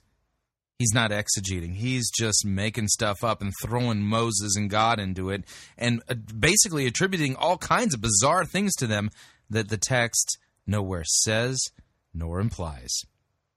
Narcissistic, eisegetical nonsense is what this is. And that required some testing. And the same goes for us. In the desert, God's testing us. Will we learn to trust God so that we'll learn more about who God is and what He says is true about us? Or will we turn back to those old ways, old shortcuts, old escapist patterns, old unethical or immoral behaviors? I remember talking to a woman who got baptized here at Gateway. And before she came here, she was involved making a living in a way, let's just say, was definitely not God's will. Someone in her apartment complex invited her to Gateway, and she started coming, and she started to actually realize that God really did love her, just as she was, even in all the mess in her life. And she came to faith in Christ and got baptized, got into a small group and started to grow and moved out of that old way of making a living. And a new dream started to emerge. That was actually an old dream. She loved and wanted to protect and care for the environment. She wanted to steward God's creation well. So she decides to go back to college to get her degree in environmental studies. And as she starts to do this, she was having to work 2 jobs, and it was making it harder to study, and there came the temptation. Because if she would just go back to her old way of making money, she could make twice the money in half the time and have a lot more time to study. And I talked to her right about this time, and I asked her, do you think the dream of pursuing environmental studies is from God? She said, definitely. I said, then I think this is a test. Will you trust God to provide a way for you through school without having to turn back and go against His will? And these are the tests that when we pass them, our trust in God grows stronger, but something grows stronger in us so that we can actually become free inside, because then we can actually be fulfilled with the dream. Well, the truth is, the Israelites didn't pass all the tests. Not even Moses passed all the tests. Some of them failed again and again. But the important part is to learn from them. See, the tests are not given to punish us or because we've done something wrong. But here's the deal. When we keep turning from God and going back to the old ways, it can definitely lengthen the time in the desert. And that is definitely a theme in the story of the Exodus. This is unbelievable. I mean, that he is doing this to this text, to this story, is unbelievable. This is like a crime that is taking place before our very ears. The Exodus story is not a blueprint for a dream that God's placed in your heart. And notice all the law. You know, if you don't pass all the tests, well, it's going to definitely lengthen your time in the desert. Ugh! Of Israel. Because, see, God's trying to do something in us, which means we've got to cooperate in order for that thing to grow stronger within us. Biblical texts that say this, please. You won't be able to produce one. And God knows our tendency is that if we don't grow up on the inside, when we actually reach our dream and He blesses us and, you know, we've got all these accomplishments or all these cars and houses and blessings and money. Here's what He said to the Israelites. When I bless you like that, your heart will become proud and you'll forget the Lord your God, who brought you out of Egypt, out of the land of slavery. And isn't that what happens so often? You know, He led you through the vast and dreadful wilderness. He brought water out of the hard rock. He gave you manna to eat in the wilderness to humble and test you, get this, so that in the end it might go well with you. That's why. So that in the end, it might be good for you. It might go well with you. You've got to hold on to that when you're in the desert being tested. God's not trying to harm you or punish you. He's trying to prepare you so that in the end, it will go well with you. Well, then somewhere along the journey, you're going to have the opportunity to accept an invitation from God. But it comes usually in the form of an invitation to let go and let God be God in a whole new way. You know, people usually emerge from the desert, from the times of testing, and they're emotionally and spiritually depleted. Our relationship with God has been tested. And maybe even some damage has been done. And what our spirits desperately need on the backside of the desert is comfort and restoration and renewal. And often God will give us an invitation on the backside of the desert testing. This is not an obstacle or a test. This is an invitation into deeper intimacy with God, deeper than we've ever known. So unlike the other stages of the journey, this is more like an oasis. It's a time when you're invited to meet with God and be renewed in your soul and make some decisions. Decisions that will radically affect the rest of your journey and the outcome of your dream. For Moses and the Israelites, you know, after years of wandering in the desert, they come to the Jordan River. They're about to cross over into the Promised Land. They're about to take hold of the dream. But first, Moses leads them in kind of a spiritual retreat. It's a time of spiritual renewal. Moses reminds them of the lessons learned through the testing in the desert. He reminds them of their identity given by God, not by Egypt. And then he reminds them of the 10 Commandments and God's covenant of love with them. And then there's a time of recommitment. You know, commitment to pursue deeper love for God. Listen to what Moses says in Deuteronomy 30. I've set before you life and death, blessings and curses. Now choose life, so that you and your children may live and that you may love the Lord your God. Listen to His voice and hold fast to Him. For the Lord is your life, and He will give you many years in the land of your dreams. They're about to possess their dream. Now here's the problem when we're about to possess the dream. is that we've been pursuing it for so long and we've given so much to it that over time we start to hold it with a white-knuckled fist. And in fact, what we end up doing is we bank on the dream to give us life. We make the dream into a god. The problem is no matter how big a dream is, it makes a tiny god that will let you down every time. And so somewhere along the way, and maybe several times, God gives you an invitation. He asks, will you let go of the dream and let me be God even of your dream and enter into deeper relationship with me, trusting me even with this dream? And here's why he asked that. Because like Moses said, the Lord is your life. Now the truth is we don't believe this or live this way most of the time, but it's just a fact that if the Creator really did create you, then everything you and I have comes from God, ultimately. Our whole lives, every ability that you have, every pleasure you've ever experienced, every good gift, every bit of love, every big dream ultimately comes from your Creator. And that's why He wants you to give it back to Him, because the only dreams that last are the ones that we entrust to His safekeeping. So God asks, will you choose me or the dream? And it's an invitation. You don't have to choose Him. You can keep on trying to do your dream on your own, but you will short sell what God wanted to do through you. But when we hand the dream back to Him, when we let it go, when we have that full surrender, God does something in us that's even better than what the dream alone could give us. He's not doing it to take the dream away, but so that the dream can actually be fulfilled. Just a reminder, nowhere in the Scripture does God promise to lay a dream on your heart.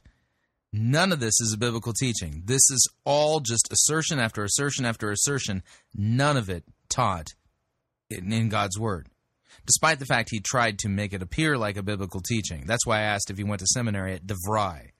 You know, I'll never forget when we started Gateway, I had put everything on the line for this crazy dream of a church that unchurched people here in Austin who, struggled with questions or doubts about God or felt like church wasn't really a safe place to be honest about what they were dealing with, that people would find a place where they could wrestle with questions of faith and come to faith and then walk together in authenticity. And, when we started the church, we started to see God do things, and that was happening, in spades. And then we went through a desert time of wandering, literally. The first 2 years we were kicked out of 6 different locations. So they went into a desert, really? Wow. Who knew? Location to location. And during that time, it was humbling and breaking me. And in it, I kept going out and asking God, what am I doing wrong? Just show me. You could give us a facility. Why are you against us? And I wrestled with this for like a year. And then instead of answering my question, I got a question that kept forming in my mind. Am I enough? And I wrestled with it for about 6 months before I realized the question was, I think God given me an invitation to say, I want you to let go of the dream because you've made it your God. And the way I knew that is whenever things didn't go according to my will, I would get angry at God. See, I wanted to be God. I didn't want Him to be God. I wanted Him to do my will. But as I let it go, which took me about another 6 months, I found something happening inside of me that was amazing. A joy and a peace and an ability to love, my family and enjoy them and just be faithful today and then tomorrow and the next day. And then, not long after that, I had my own burning bush moment where literally I went out behind our house. There was a brush fire that I was helping put out. Ended up talking to a guy who said his company had just bought this synagogue that Michael Dell was a part of over on Mopac and 45th. They were going to tear it down the next month. Miraculously, their board decided to lease it to us at 1/5 market rate. And for the next 5 years, we literally saw thousands of people see the dream happen of coming and finding faith. And God will offer you an invitation somewhere along the way in the journey toward your dream to let it go and enter into an even deeper place with Him so that you can see even greater things happen through you. And when that happens, be grateful and humble with the success. Numbers 12. Now Moses was a very humble man, more humble than anyone else on the face of the earth. See, what God is wanting to do is not just something through you, through me, but something in us. And what He's doing in us, to God, is more important even than what He'll do through us. Oh, boy, was that bad. Folks, if your pastor isn't actually opening the biblical texts and reading them in a way that you can follow along and exegeting these passages, then more than likely he's up to this kind of monkey business that this Burke character was up to. Nowhere in the Bible does the story of Moses give you a map for dream making or God placing a dream on your heart. It's not the point. The whole point of that is God's miraculous, strong, and mighty action to save and redeem His people from slavery. And that is a picture.